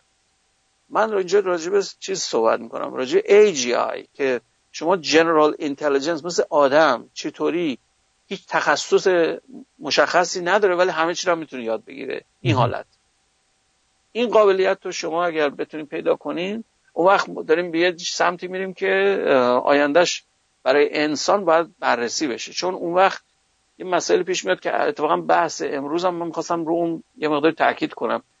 ما به دنیایی داریم سوق پیدا میکنیم که خیلی از شغل‌ها از بین میره. همین به صراحت میتونم اینو بگم. مثلا تمام چیزای خدماتی که اولین تلفاتشه، چیزایی که فیزیکی باشه تلفاتشه. دقیقاً. برای اینکه شما الان نگاه ربات، چرا ربات به کار نمیبرین برای بعضی کارا؟ برای بعضی کارا به کار میبرین. مثلا خط تولید اتومبیل میدونید که همش رباتیکه الان. مثلا موسیقی که شما بخواید کارگر استخدام کنیم قطعات اتومبیل رو به هم بچسبونید، مثلا این کار خسته کننده و یک نواخت، ربات به مراتب بهتر و دقیق‌تر این کارو میکنه براتون. قیمت افزایشیش هم پایین‌تره برای جنستون. یعنی من یه ربات رو استخدام کنم، برای من فقط خریدش چیزه جزء خرجام حساب میشه و تو برقی که مصرف میکنه تمام شد. و وقتی مستهلک میشه میندازمش دور، یه دونه دیگه میذارم سرش جاش. درست. یه آدمو شما نمیتونین کاری بکنین، بعد بیکاری بهش بدین، برای مداواش بعد پولش بدین، نمیدونم تعطیلات دوست داره، 8 ساعت بیشتر نمیتونه کار کنه. خب اینه که به طور مشخص میتونیم بگیم اون مسئله مکانیکی حذف خواهد شد 100%. قسمت کاری که یه مقداری مهارت‌های ویژه میخواد، مثلا شما یه آتش نشان کارش مکانیکی ممکنه باشه ولی یه تخصص هم همزمان لازم داره. باید بتونه CPR بده، باید بتونه یک شرایط خیلی خاص تصمیم گیری خیلی سریع انجام بده. این رو هنوز همچین چیزی برای نداریم. ولی اگر شما قسمت هوشمندیشو به حد خاصی برسونی، شاید بشه اون کارا رو هم با ماشین انجام داد، چون خطر دیگه کشته شدن نداره. چون آتش نشانی‌ها خیلیشون تلف میشن تو شغل، خیلیشون به بازنشستگی نمیرسن و چندین مورد دیگه. مهمترین چیز که هممون رو شامل میشه رانندگی. این من اصلا نباید فراموش کنم که اینو اشاره کنم، چون این نکته خیلی جالبی درش هست. یکی از این متخصصین هوش مصنوعی بحث میکرد که حالا فکر میکنم یا استنفورد بود یا آکسفورد، انگلیسی بود فکر میکنم، لهجهش انگلیسی بود. داشتم مصاحبهشو گوش میدادم، میگم شما تصور کنید تسلا الان میخواد رباتیک اتوماتیک کرده چیزو، تسلا رو مدل اسش بعضی وقتا میتونید دستتون از رو فرمون بردارید، رو پایلوت بذارید. این هنوز از نظر قانونی هم حتی مسئله داره، میگه شما نمیتونید صندلی عقب بشینید، باید همونجا به عنوان راننده باشی که اگر یه برنامه شد باز اوورراید بکنی ماشین رو. درست؟ شما فکر کنید برای این چقدر هوشمندی فکر کنید لازمه برای این کار؟ بخواید کاملا پرفکت این یک راننده انسانی این کارو بکنید، چقدر هوشمندی لازم داری؟ فوق العاده. چون الان ماشین خود من یه حالتای اینجوری داره که بعضی جاها اگه حواست نباشه ممکن تصادف بشه. خب حالا من این نکته بگم، این که میگم البته نظر من نیست، من یه نظر یه متخصص رو اینجا ارائه میکنم. به نظر ایشون اون موش که گفتم که 71 میلیون سل داره و 10^12، یعنی 1 تریلیون سیناپس عصبی داره، تماما کفایت میکنه برای رانندگی. میتونید باور کنید شما اگر یه سیستم بتونید درست کنید دیجیتالشو که معادل مغزی موش بشه، شما میتونید مطمئن بهش اعتماد کنید که رانندگی بکنه و اصلا نیازی به شما نباشه. این حرف سنگینیه. این به مفهوم این نیست که، نمیخوام خیلی صریحا اینجا اعلام کنم، این به مفهوم این نیست که راننده ها یا خود من که رانندگی میکنم مغز موش رو دارم. نه، این نیست. مفهومش اینه که برای رانندگی نیاز بیشتر به این کار ندارم، یعنی ذهنیت من نیاز بیشتر نداره از یک چیز معادل موش بیشتر باشه برای این کار. این مفهومشه. حالا موقعی که درست بشه، و جالب بدونی این مقدار عدد بزرگی نیست، 71 میلیون خیلی به نظر زیاد میاد ولی خیلی زیاد نیست. یه مثال بزنم تا یادم نرفته که عددا تو ذهنتون شکل بگیره. حافظه آدم خیال میکنه چقدره؟ حالا شده مثلا یه نفر بیاد تو میگه حافظم پره دیگه، من دیگه جا ندارم. نه تا حالا ندیدیم کسی بیاد این حرفو بزنه. آره هیچکی ندیده. ولی جالب بدونید فقط چند گیگابایته مغز آدم، فقط حافظه چند گیگابایته. من فلش درایو ترابایتی هم دیدم الان تو بازار هست. یعنی 1000 گیگابایت. این فلش درایو کوچولو که میزنید تو یو اس بی پورتتون، این 1 ترابایتیش هم الان چند ترابایتیش هم اومده بیرون. خب مغز آدم فقط چند گیگابایته. خب بعد چه جوریه که ما هیچ وقت حافظمون پر نمیشه؟ دلیلش یه نکته خیلی کلیدیه. این فلش درایوهایی که شما به عنوان حافظه به کار میبرید اینا دیجیتال هستن، فقط 0 و 1 میتونن باشن برای هر سلولش. خب مغز آدم آنالوگه، یعنی تغییراتش میتونه به صورت پیوسته زیاد کم بشه، فقط عددی نیست 1 و 0. اینه که به صورت نمایی ظرفیت بالا میره. ظرفیت چقدر میشه؟ بازم بی‌نهایت نیست. ظرفیت میشه 2.5 پتابایت. بخوای عددی بگیم میشه 2.5 15 تا 0 بغلش. خیلی عدد قولاسایی به نظر میاد. ولی جالب بدونید که کامپیوتر الان HPC های الان با سیستم GPU یعنی گرافیک پروسسینگ یونیت، الان دیگه کسی CPU نداره. اون سوپر کامپیوتر الان همشون GPU هستن. این اصلا عدد بزرگی نیست. الان رکورد فکر می‌کنم 200 پتا فلاپ، ماشین محاسباتی 200 پتا فلاپ، حافظه‌ش هم فکر می‌کنم تو منطقه اگزو بایت. برای اینکه اومدن هارد درایور رو بغل هم چسبوندن، یک مثل کموده. من نمایشگاهش رفته بودم، یک چیز اصلا غول پیکر ها. بعد نزدیک مثلا 1 مگاوات هم برق مصرف میکنه. خب برای خونه به درد نمیخوره قاعدتا، ولی برای یک کشور یا مثلا یک کمپانی قولاسا مثل گوگل مثلا چیزی نیست اصلا. حالا این اگر بخواید معادل یه چیز اطلاعاتی در نظر بگیرید، من این مثال دارم که پیدا کردم که خیلی به نظر من مفهوم میکنه مسئله این 2.5 پتابایت رو. 2.5 پتابایت اطلاعات معادل اینه که شما بشین جلو تلویزیونتون برای 300 سال ذات یک نواخت فیلم نگاه کنید. 300 سال گفتم. این میشه معادل 2.5 پتابایت. اینه که شما میگیم که ما حافظه‌مون پر نشده، برای اینکه واقعا جا داره هنوزم. اینه که ما الان در یه وضعیتی قرار داریم که تکنولوژیکی بعضی از اینا رو معادلاشو و بیشترشو ساختیم.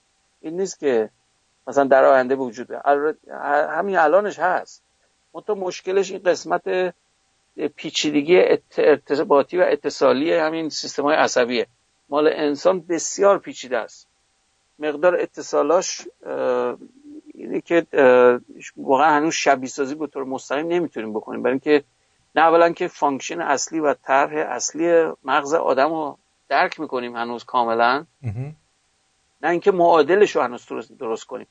اینه که این آقای دمیس حسیبس داره سعی میکنه اون الگوریتم‌های مدل‌های ریاضی یا مدل‌های عصبی مغز رو پیدا کنه که بتونه مشابهش رو بسازه. دکتراش هم در زمینه ضمن نوروساینس بوده. بعد از اینکه همه اون کارا رو کرده و بازی‌ها و اینا رو درست کرده، بعد رفته تازه درس خونده. اینش برای من این نکته جالب دیگه‌اش بود. چون معمولا یکی به پول میرسه دیگه فراموش میکنن. یا آقای مثلا مارک زاکربرگ مثلا تو هاروارد بوده فکر میکنم، همون سال دوم تحصیلش ول کرد. این آقای بیل گیتس که اینجاست، این سال فکر کنم اول دوم که مایکروسافت رو زد دیگه فراموش کرد، دیگه ول کرد. خیلی اقلیت آدم هست که شما به پول آنچنانی میرسه و باز به دلیل تحصیل میده در مقیاس دکترا و فوق دکترا. اینه که اینم یک جنبه دیگه این شخصه که واقعا بی‌نظیره. اگه موافق باشین یه موزیک بشنویم و برگردیم.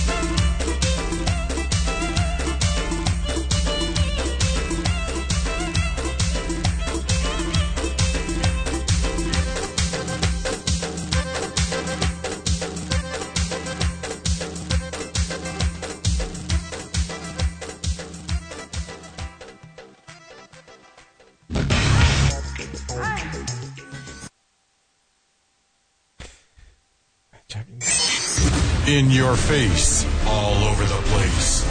We're online 24/7. 24/7. You're listening to the hottest internet station. Shampoo Comedy Radio. حالا میونه کلامتون ما شنیدیم که خانوما شلخته نیستن برعکس آقایون. بله. بعد دیروز تا حالا یه خانومی اومده بود لباساشو ریخته بود تو این لاندری اینجا. آقا ما تا صبح صبر کردیم دیدیم نیومد ببره. در ورداشتیم با چندش این شورتا و اینا اینو ورداشتیم گذاشتیم این طرف. رفتم بیرون داشتم میرفتم میدم اومد رفتش توی اونجا. گفتم خدا رو شکر الان میره خوش میکنه میره. اون دیسنسی شما بوده ولی خیلی اون رو روی چیز پیپل و اینا میفروشن. بعد حالا گوش کنید جالب اینه گفت چون من آخر هفته لباسامو اینا رو میشورم. خب گفتم خب این الان ریخته تو خشک کن برم حالا بشورم بعد ببینم چی میشه. اومدم در این باز کردم اومده یه سری دیگه لباس ریخته این تو خشک کنم بسته. یعنی الان 48 ساعت ایشون کلا اینجا رو مونوپول خودش کرده.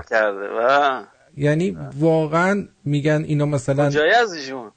کانادایی. او کانادایی خیلی غیر عادیه. اون استثناست. من که کانادایی من خیلی مطمئنم خیلی وسواس دارن. یه مقداری فوش براش نوشته بودم گذاشته بودم بعد گفتم ولش کن حوصله دردسر ندارم. بعد دوباره گفتم ولی ببینمش همه چی وجود داره. ببینمش بهش میگم همینه مجردی واسه اینکه واقعا آدم شلخته و عقب افتاده ای هستی والله به خدا. حالا من اینجور نمیدونم ولی کلا همونجور که گفتین خانم‌ها مرتب‌تر و منظم‌ترن از آقایون. البته نمیدونم اون میشه جنرالایز که بگین همیشه اینطوریه نه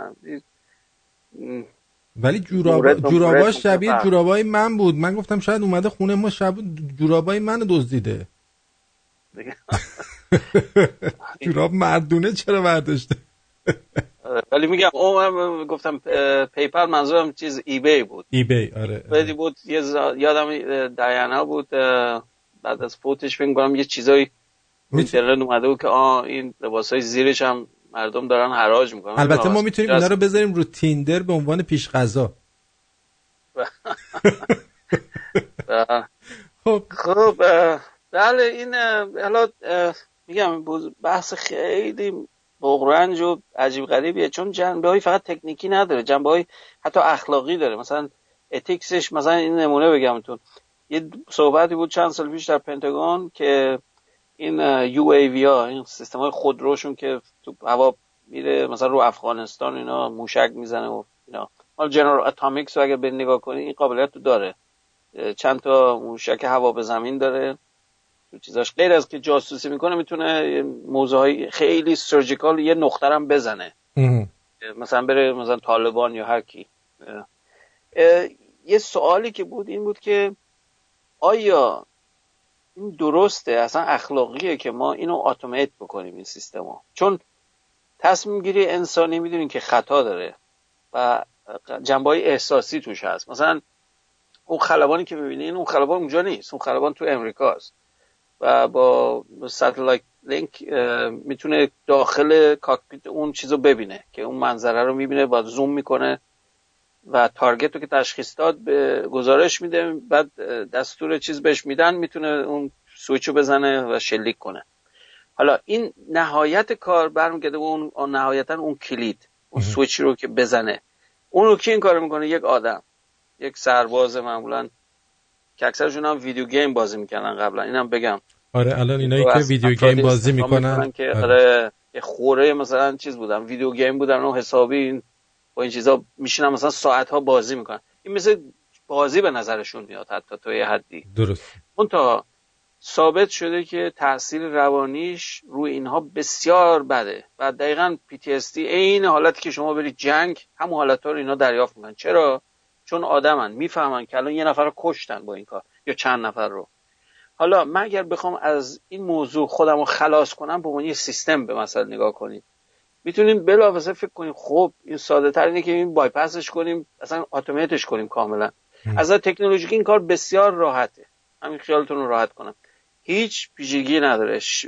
شکل رو تشخیص میده، تارگت رو براش تعریف میکنین، میره میزنه. ولی آیا این درسته این کارو بکنین یا نه؟ این سوال مهمه که پنتاگون بحث داشتن که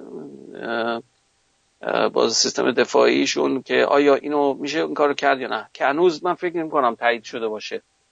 یعنی نهایتش هنوز دوست دارن آدم تصمیم بگیره تا ماشین. درسته. اگر به اون دنیایی برسیم که اون unsupervised بشه، فعال بشه به این حد کاملا افسار گسخته، اون وقت میتونیم بگیم که اون دنیایی که ایلان ماسک صحبت میکنه زیاد دور نیست. چون فضای حالت یک ماشین و تعداد عکس العملایی که میکنه در ثانیه اصلا قابل مقایسه نیست با آدم. واکنش مغزیتون رو مقایسه کنین در میلی ثانیه است، این 1000 ثانیه نه بیشتر، دیگه سریعتر نیست. برای چی؟ برای اینکه خاصیت‌های شیمیاییه تو مغز دقیقاً مثل جریان الکتریکی مشابه سیم برق نیست. این چیزای یونی که اکسونالای سدیم پتاسیمه، حالا من جزئیاتش نمیخوام برم توش، ولی خیلی کنتره. سرعتش میشه تقریبا یه چیزی تو سیستم عصبیتون بین زمانی که چشمتون یه چیزی رو میبینه تا دستتون تکون بدید حدود 100 مایل در ساعت سرعتش میشه، نزدیک 160 و خورده کیلومتر در ساعت.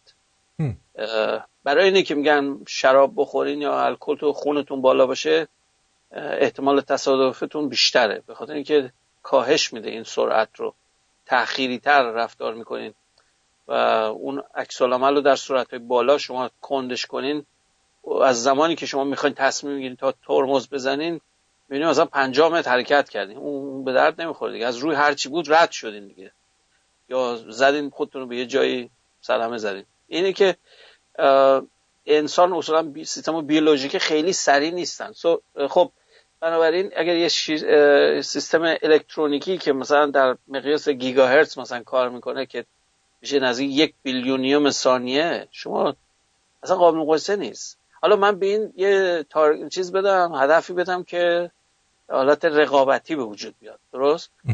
اصل هدفگیری یا هدف داشتن چیه؟ اینه که شما در یک مجموعه بخواین رقابت به وجود بیارین. خب میگیم مثلا چند تا بچه رو میگیم بریم به سمت این چیز، توپ از جا برداریم بیاریم بذار اینجا، همه میخوان از سر کول هم بالا برن که اون توپ برسن، درست؟ این همون فلسفه رو در سیستم تغذیه مثل حیوانات همینه، بین شیرا مثلا همین کارو میکنن. یه فرمولیشن به خصوصیه که این هدف دار میکنین مثلا، بعد به خاطر اینکه منبع مشخصه، ریسورس ها معلومه و چند تا بازیگر وجود داره، همشون میخوان همون رو بهش برسن، باعث میشه با هم رقابت کنن. حالا بعضیا بازی دوست ندارن تمیز انجام بدن، میان فول میکنن، درست؟ این همون حالت رو فرض کنین اگر این محدودیت ها رو نذاریم روی ماشین، خیلی به نظر عجیب نمیاد که برنامه کامپیوتری هم همین فکر رو بکنه، که یعنی از فضای حالتش فضاهای قانونی و غیر قانونی رو هر دو رو استفاده کنه. اگر شما بهش این محدودیت چیز اخلاقی رو ندین، اگر ندین یا اون پروتکل رو حذف کنین ازش، مثل یه داستانی هم میگن مثلا شما برای رباتی که برای شهری میخواین به کار ببرین یه جور استفاده کنین، برای رباتی که میخواین نظامی باشه یه جور دیگه است، برای اینکه نمیاد مثلا با قول معروف چاق سلامتی کنه با دشمن، درست؟ مثلا بره ربات مثلا سلام علیک کنه با چیزی میخواد بکشه، برای اینکه پروتکلش فرق کنه، اون پروتکل اخلاقیش یه چیز دیگه است. اینه که رو ربات هم اگر این سیستم نباشه یا حتی هک بشه، چون میدونید که شما میتونید یه سیستم بذاری روی چیزی، بعد یه نفر با کد کامپیوتر بیاد دستکاریش کنه، ویروس مثلا بفرسته رو سیستمتون بیاد مختلش کنه، مثلا این چیزای بگین چیه اصطلاحش، الان یادم نمیاد، یه چیزی بود برای نه تنز بود کجا بود، یه سیستمای فیول سایکلینگشون رو دستکاری کردن. الان دقیقا یادم نیست، فقط یادم یه کد کوچیک بود، یا اسرائیلیا یا امریکایی‌ها اینو درست کرده بودن، یه جوری رسید به این مرکز اصلاح سوخت مال ایران، درست شده بود سنتریفیوژاشون از دور خارج بشه. چرا اینطور بود؟ به خاطر اینکه اونا کد مال سیمنس رو میدونستن، چون دستگاهی که ایران بود و اینا از خارج خریدن، از خودشون درست نکردن، که اینی که اون کد رو بفرستین اون کارو میکنه براتون. میخوام اینو بگم، بعضی اینه که این موارد اخلاقی رو شما حتی بذارین هم جای سواله، برای اینکه بذارین ممکن یکی بره دستکاریش کنه. این اصلا هنوز بحثی که اصلا ما نباید تو این فضا وارد بشیم، چون برین این جا داره که این شرایطی پیش بیاد این مختل بشه و اون وقت غیر قابل کنترل میشه. چون میدونی وقتی حالت رقابت پیش بیاد و اون پروتکل رو بردارین، اولین کاری که میکنه رقیبش رو میخواد حذف کنه. درسته یا نه؟ درسته. با چه سرعتی هم این کارو میکنه، تصمیم گیریش در میگم نانو ثانیه است نه در میلی ثانیه. یعنی شما اصلا جایی برای مسابقه نداری، شما مثل حالتی که فریز شدی، اون میاد 1000 تا تصمیم دیگه میگیره تو اون فاصله. اینی که واقعا خطرناکه. یعنی غیر از مسئله شغل که گفتم، مسئله حتی امنیتیش مسئله داره و تا الان هم حتی نه به دلایل اینکه هوشمند بوده. نورد اگر آشنا باشین دارید محلی در کالرادو تمام سیستم‌های فضایی و موشکی امریکا رو اینجا کنترل میکنه، پدافند کلی این کشوره. خب یه چند بار اشتباه کرده بود، به خاطر اینکه مایکروسویچ یه ایرادی پیدا کرده بود دهه 70 80 فکر میکنم، زمان سالت 1 و 2 اگر یادتون باشه با برژنف یه چیزی داشتن که دوره جنگ سرد که آقا با هم کاری نداریم، نه شما موشک بزن نه ما میزنیم، مثل دو تا بچه آدم با هم بیام دوست باشیم. یه چند بار حتی 2 نقطه جنگ اتمی رفتن اینا به خاطر اشتباه هاردور. یه فیلمی هم بعدن ساختن، دوستان خواستم برن نگاهش کنن، اونا وار گیم. الان اسم هنرپیشه‌ش خیلی معروفه، هنرپیشه‌ش بعدن هم یه فیلمی بازی کرده و نقش همین ریچارد فاینمن رو بازی کرد، الان اسمش یادم نمیاد، ماتیو سامثینگ. حالا بعدن مکانه نه اون یکی دیگه است. این قدش کوتاست، فاینمن رو بازی کرده، نقش فاینمن جوان. بعد این فیلم هم تو دهه 80 بازی کرده که اون ویروس استاکسنت بود که استاکنت درست. این کامپیوترش وصل بود به خاطر که پدرش تو پنتاگون کار میکرد، به اینترنت شبکی داخلی پنتاگون وصل بود، بازی کامپیوتری میکرد، بازی همین وار گیم بود رو کامپیوترش، کامپیوتر شخصی، کامپیوتر قدیمی. منتها کامپیوتر مرکزی دیتا پروسسینگ مال نورد فکر کرد این یک چیز مال روساست، فکر کرد این جبهه موشکی که داره میاد از واقعا از خود روسیه داره میاد، نمیدونست که این مال کامپیوتر این بچه هست. بعد شروع کرده بود دوچار الگوریتماش رفته بود تو فاز اتوماتیکش که قفل میشه که دیگه شما نمیتونید دستکاریش کنید. خب یه همچین الگوریتمای روش میذارن که برای ایمنی که دیگه از یه نقطه به بعد دیگه شما کاملا به صورت اتوماتیک رفتار میکنه. این نشون میداد که ما خودمون رو داریم تو مخمسه میندازیم سر هیچ و پوچ. یه اشتباه کوچیک میتونه همچین بلایی سر همه در بیاره. از مسئله اخلاقیش که بگذاریم، اون قضیه شغلی رو که گفتم، یه چیز میخوام تاکید کنم. یه بحث خیلی خوب بود واسه همین آقای اندرو میگه که مسئله یونیورسال اینکام که بعضیا مطرح میکنن یه مقداری زیادیه. منم خودم شخصا موافق حرفشم، چون ذات آدم اینه که اگر شما بهش امکانو بدی هیچ کاری هم ازش نخواهی تنبل میشه. این خیلی منطقی به نظر میاد. نظر ایشون اینه که ما اون شغل‌هایی رو که به ماشین از دست میدیم باید به اون افراد یک امکانات دولت، یک امکاناتی بده، یه سیفتی نت بهش بده که بره آموزش مجدد ببینه توی موضوع دیگه. و چون میدونین که آدم تا هر موقع بخواین علم آموزی بکنین جا داریم، از گواره تا گور دانش بجوید. این ما شعر فارسی هم داریم. اینه که نظر ایشون اینه که ما اگر بتونیم در اون حالت پیش بیاد یک طبقه از جامعه کاراش از دست بده، ما باید اینا رو دوباره آموزش جدید بدیم در رشته‌های دیگه که هنوز قابل مفید هستن و این تو باعث میشه جامعه به صورت دینامیکی ادامه پیدا کنه. اگر نه شما باعث یه شورش میشین، برای اینکه هیچ کارفرمای حاضر نیست بیاد الکی پول بده به آدم وقتی ربات میتونه کارش انجام بده. درست میگم یا نه؟ درسته. یعنی هیچ دلیل نداره شما ازش انسان دوستی و خیرخواهی فکر کنین. و یک کاپیتالیست به هیچ وقت اینجوری فکر نمیکنه، فقط فکرش پوله. شما فقط باید سرمایه‌ت رو بیشتر کنی، به استیک هولدرات پولا رو پس بدی یه جوری. خب درست. این مسئولیت باعث میشه شما جهتت مشخصه، فقط باید بیشتر پول در بیاری و هر جوری میتونی خرجتو کم کنی. خرج اصلی تمام سیستم‌های تولید در حال حاضر قسمت انسانیشه. قسمت اتوماسیون اصلا خرج نداره. میگم یه شما این ربات رو آقای به نام دنیس اسم رو الان یادم نمیاد، اول همین هوش مصنوعی و روباتیکس تو MIT راتمن الان اسمش یادم نمیاد، حالا می نویسم اونم اگر دوست داشتید، تو قسمت میدیای MIT یه ربات درست کرده فقط تورسو، یعنی از مثلا فکر کنید یه از پاها رو قطع کنین فقط تنه است با دست و سر.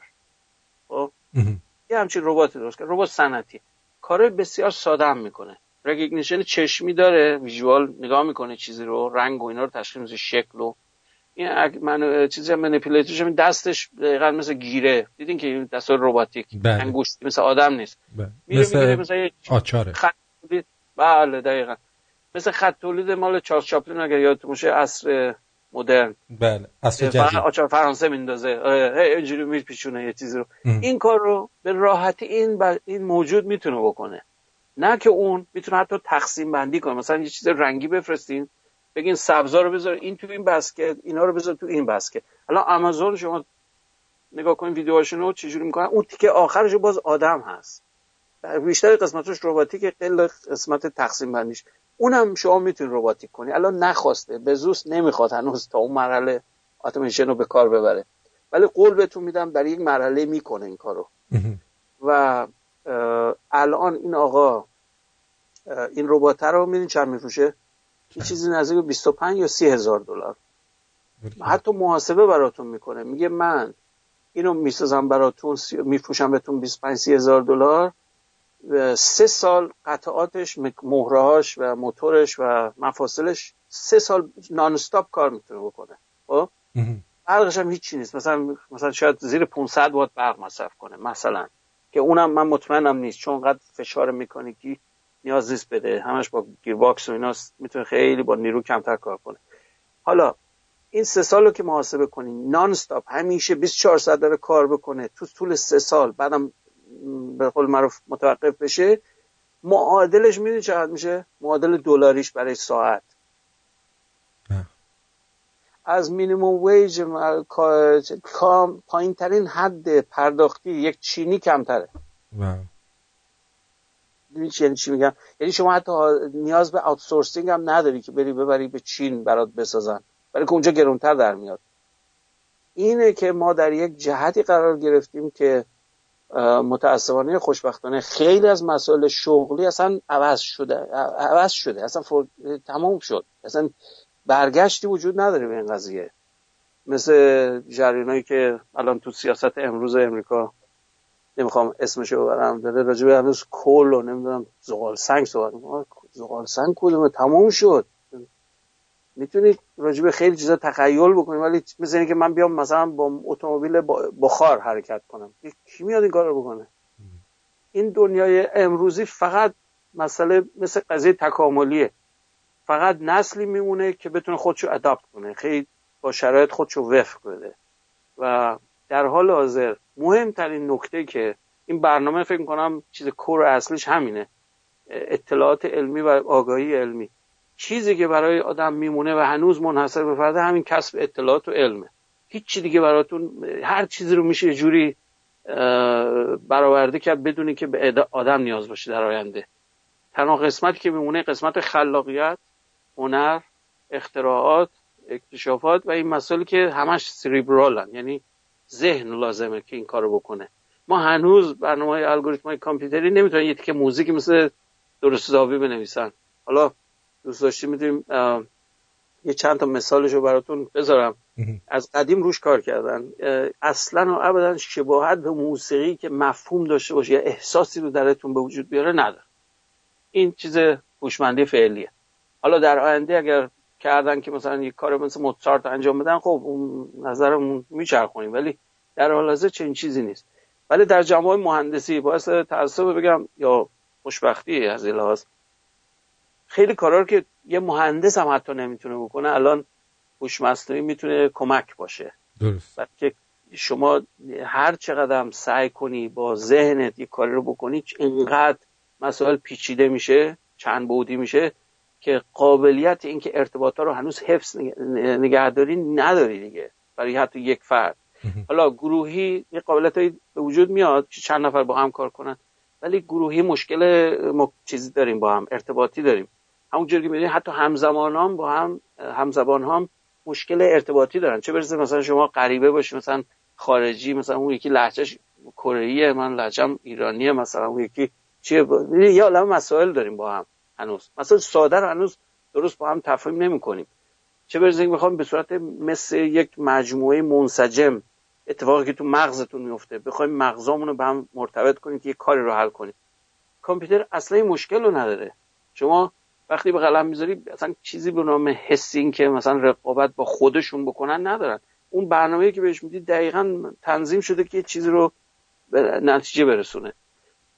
بنابراین نتیجه که میخوام بگیرم اینه که در آینده اون شغلای سطح بالاتر که نیاز به چیز ذهنی داره یک حالت مکمل پیدا میکنه. این مفهوم که شما اون شخص کارش از دست نمیده، ولی بدون این سیستم‌های مصنوعی، هوش مصنوعی، نمیتونه دیگه موفق باشه. مثل قضیه که خاطرتون باشه در اوایل 2000 مطرح شد، گفتن شما اگر سواد خوندن نوشتن بلد باشی دیگه مطرح نیست، یعنی کلا آموزش کلاسیک. اگر کامپیوتر ندونی بی سواد حساب میشی. بازم کامپیوتر منظورم نه به عنوان برنامه‌نویس کامپیوتر، به عنوان کامپیوتر رو غریبه ندونه، با کامپیوتر بتونه کار روزمره‌اش رو با کامپیوتر انجام بده. درسته. اینه که در آینده مهندسا و دانشمندا و دکتران اگر کامپیوتر رو، یعنی باش، کامپیوتر منظورم هوش مصنوعیه، اگر باش یک ناسازگاری دارن یا نمیخوان قبول کنن، متاسفم این از هیته خارج میشه دیگه. شما به عنوان چیز عقب مونده یا عقب افتاده حساب میشید دیگه در دنیای آینده. برای اینکه این سیستما خواهند بود و پیشرفته تر هم میشن روز به روز. این دنیای حقیقت دنیای امروزی ماست. حالا آیندهش که حتما خوب بشه رو من نمیتونم تضمین کنم، ولی اعمال و تصمیم گیری های امروزی مونه که میتونه امید بهمون بده که این به یک سمت خوب بره و خطا نره. حالا بعد چی میشه. درست. این مسئله رو بگذاریم. فکر کنم در همینجا خاتمش بدیم بهتره، برای اینکه یه چند دقیقه الان وقت داریم، میگه صحبتی باشه اگر دوستان تماس میگیرن. خب یه مقداری من فقط صحبت نکنم، یه جوری باشه یک صحبتی مطرح بشه، یک همون میزگردی که گفتم یه حالتی بشه، چند جهتی باشه. حالا شما نظرت چیه؟ بله، اگه کسی سوالی داره ما موزیک رو میذاریم، بعدش من یه سری میزنم به اپلیکیشن ببینم که دوستان در اپلیکیشن اگر صحبتی کردن اونا رو هم برای شما خواهم گفت. بسیار موافقین؟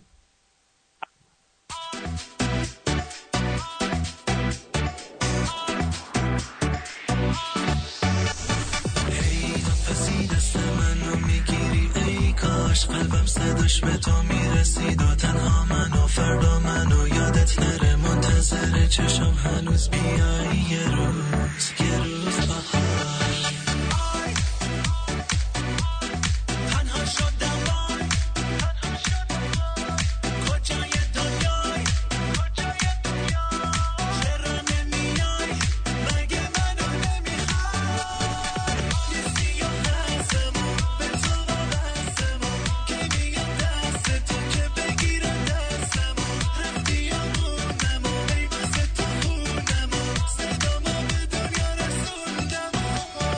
بیا تا بیایی بیتابت میمونم، بیا کوتا بیایی نکنه نمیخوای که بیایی تا بمیرم تو بیایی بگی هایی بگی وای بگی آخ بگی آخه هایی بزنی زیر گریه روز که بیایی بیایی دیگه فرقی نداره. تنها شدم وای، کجای دنیای، چرا نمیای، مگه منو نمیخوای، نیستی یا هستمون به تو وابستمون، که میاد دست تو که بگیره دستمون، رفتی یا موندمون، ای واسه تو خونمون. درود بر شما، روی خط هستید، بفرمایید. سلام آرتین جان. سلام عزیزم. یه سوالی میکنم بعد از رادیو گوش میدم. بله. میخواستم از آقای دکتر بپرسم که خب زمین دور خودش با یه سرعت بسیار زیادی میچرخه، یعنی توی 24 ساعت کل محیط خودش رو در واقع طی میکنه. درسته. حالا من تو ذهنم اینم شما اگر از روی زمین بپرین وقتی میایین پایین باید مثلا 100 کیلومتر اونورتر بیاین پایین با این سرعتی که زمین زیر خودتون داره میچرخه. حالا شاید به خاطر وجود جو یا جاذبه این اتفاق نمیفته، ولی خب دلیل علمیشون خواستم آقای دکتر اگه لطف کنن توضیح بدن. خواهش میکنم. نه سوال خوبیه. سرعتش دقیقاً 1600 کیلومتر در ساعته. بله مرسی. فرمودین؟ جواب بدم؟ بله. سرعت زمین تو استوا حدود 1660 کیلومتر در ساعته. اگر نگاه کنی این سرعت از جت مسافرتی بیشتره. این تجربه خیلی مشخصیه که اولین باری که من اومدم اینو مشخصا حس کردم. از قبرس البته پرواز کردم، از لارنکا تا شیکاگو رو من ساعت 12 پرواز کردم، ساعت 2 بعد از ظهر رسیدم شیکاگو. 11 یعنی چند بگیم مثلا 2 ساعت 3 ساعت. من 13 ساعت پرواز کردم. تماما آفتاب بود، یعنی اصلا تغییر حالتی نمیکرد آفتاب. دلیلش چیه؟ دلیلش اینه که من در منطقه مدار شمالی پرواز کردم. خط جیودزیکی که من پرواز کردم از روی آیرلند و از سوئیس و اینا رد شد، از روی کانادا بعد اومد شیکاگو. اون خط رو نگاه کنی سرعت زمین اونجا زیاد نیست. همونجور که گفتم سرعت استواییش 1600 کیلومتر. اگر تو مدارهای بالاتر پرواز کنین سرعتتون میتونه معادل یا حتی بیشتر از سرعت چیز باشه. مثال واضحش هم خود قطبه. رو خود قطب اگر واسطین کاری نمی‌کنین، رو صندلیتون میگیرین میچرخین. فقط فکر کنین فرضی بگیرین دقیقاً روی قطب بگیرین یه صندلی بذارین بشینین، چه اتفاقی میفته؟ 24 ساعت طول میکشه تا یه دور بزنین دور خودتون. این صندلی که مال سلمونی‌ها مثلا آرشگرا دارن میچرخید این حالت. خب این که ایشون میفرمایند یه اشکال اساسیش اینه که یه چیزی هست به نام اینرسی که آیزک نیوتن اینو کشف کرد. شما وقتی رو زمین هستی الان داری باش میچرخی، درسته؟ شما اگر نمیچرخیدی بعد میساویدی به زمین، درست؟ اینطور نیست. من اگر مثلا در خط استوایی برم آمازون، مثلا در یه جنگلی که دقیقاً رو خط استوایی قرار داره، تو آفریقا مثلا کنگو یا از اون کشور قشنگ رو خط استوایی قسمتایشون دقیقاً رو خط استوا، من اونجا همینجا بیستم هیچ حرکتی نکنم. به نظر موضعی میاد که من حرکت نمیکنم. از یکی از ماهواره یا فضا به من نگاه کنه میبینه من دارم با سرعت 1660 کیلومتر در ساعت دارم میچرخم. بنابراین شما وقتی میپرین هوا میان پایین شما هیچ تغییری نکرد، با همون سرعت زمین دارین میچرخین شما. دلیلش اینه که شما 100 کیلومتر اونورتر فرود نمیاین، با اینکه شما هم همون سرعت رو دارین، منتها به نظرتون نمیاد. یه آزمایش جالبی هست تو قرن 18 به نام فوکو پندولم. اینو میتونید تو خونت تو که خواستین، البته که هم دردسر داره، باید پندولم بزرگی باشه. توی پارک تو لس آنجلس یه چیزش هست، اگر تشریف بردین ابزرواتوری چیز گریفیث نزدیک لس آنجلس، یه منطقه بسیار زیبایه. توش که برین تو رصدخونه یه دونه پاندول فوکو داره، بگم فکر کنم 200 کیلو وزن پاندول است. بعد کاملا میبینید داره منحرف میشه هر لحظه، هر بار که میره و میاد. این منحرف شدنش به خاطر حرکت وضعی زمینه. اگر قرار بود که زمین ساکن باشه و دوران نکنه این پاندول فقط باید جلو عقب میشد، ولی عملا اینطور نیست. فشار کوریولیسی دریافت میکنه، پیچ میزنه و هر بار که میخوره اون محورش یه دونه مهره رو میندازه پایین. بعد بریم ببینید، این خیلی چیز جالبه. شاید ویدیوش اگه پیدا کردم رو یوتیوب پست کردم رو همین پیج. واسه این جوابش اینه، شما با همون سرعت زمین هستین والله دائما تکون میخوردین. بله من سوالایی رو که در اینجا مطرح شده براتون میگم. خواهش میکنم اگه اجازه بدید. بله اینجا هستن. خب اولا دوستم آقای امیر گفتن که فردا روز کارگر اول می، تبریک میگیم از طرف خودمون. بله. بسیار به جا بود، من یادم رفت. بله. بعد رامشین گفته با سلام خدمت آرتین جان و دکتر خسروانی. آرتین جان میشه از دکتر بپرسی این ماهواره شبح سیاه که واسه ما زمینی ها نیست دقیقاً چیه؟ ممنونم. همچین چیزی شما شنیدی؟ شبح سیاه آره. یعنی چی شبح؟ نه من آشنایی ندارم. نه همچین چیزی نیستش. نه من نمیدونم. حالا منم تا حالا نشنیدم که یه شبح سیاه داریم که مال ما زمینی ها نیستش. نمیدونم. یعنی شما میگی چیز ایلین مثلا؟ بله میگه یه ماهواره‌ای به اگر بود که الان would be all over it. نه اون که اصلا احتمالاً ایشون ساقیشون یه چیزی تئوریه.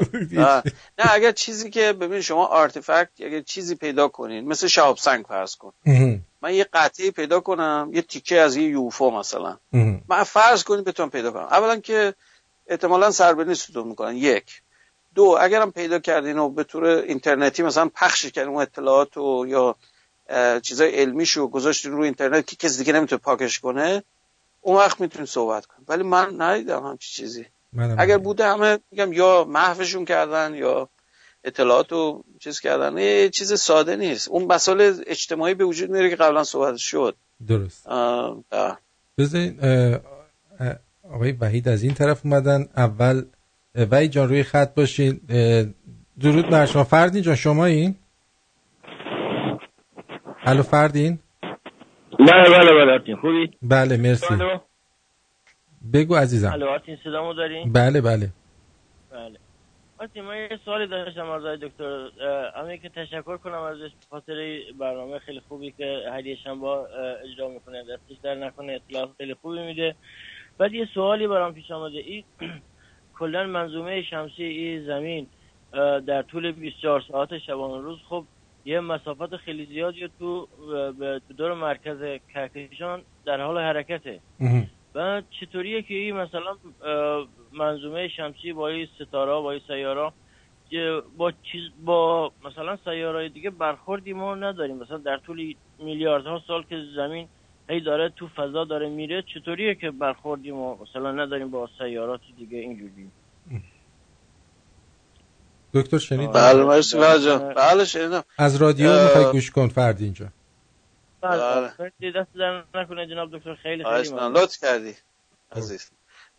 جواب بدم؟ بله خواهش میکنم. این من نمیدونم از کجا ایشون شنیدن که این اتفاق نیفتاده. این تصور این اتفاق افتاده.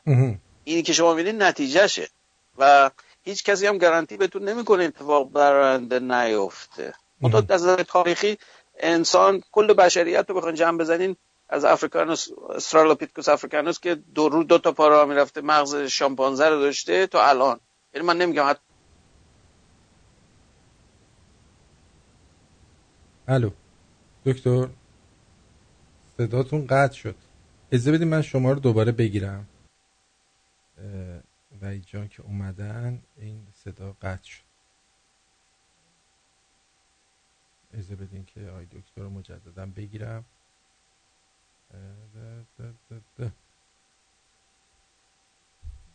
الو جناب دکتر. جناب آقای دکتر فکر کنم اینترنتشون ایراد پیدا کرد یه لحظه، چون صداشون قطع و وصل میشد و این باعث شد که ارتباطمون با آقای دکتر خسروانی قطع میشه. امیدوارم که گوشی رو بردارن. تا ایشون گوشی رو برمیدارن.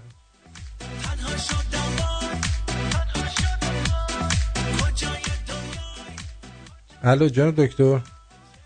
بله نمیدونم چرا قطع شد. بله من نمیدونم تا کجا شو صحبت کردم. از اول توضیح بدین چون صداتون هی قطع. از اول توضیح میدم. بله. این مسئله که ایشون میفرماین اصلا غیر عادی نیست، اصلا اتفاق هم افتاده بارها.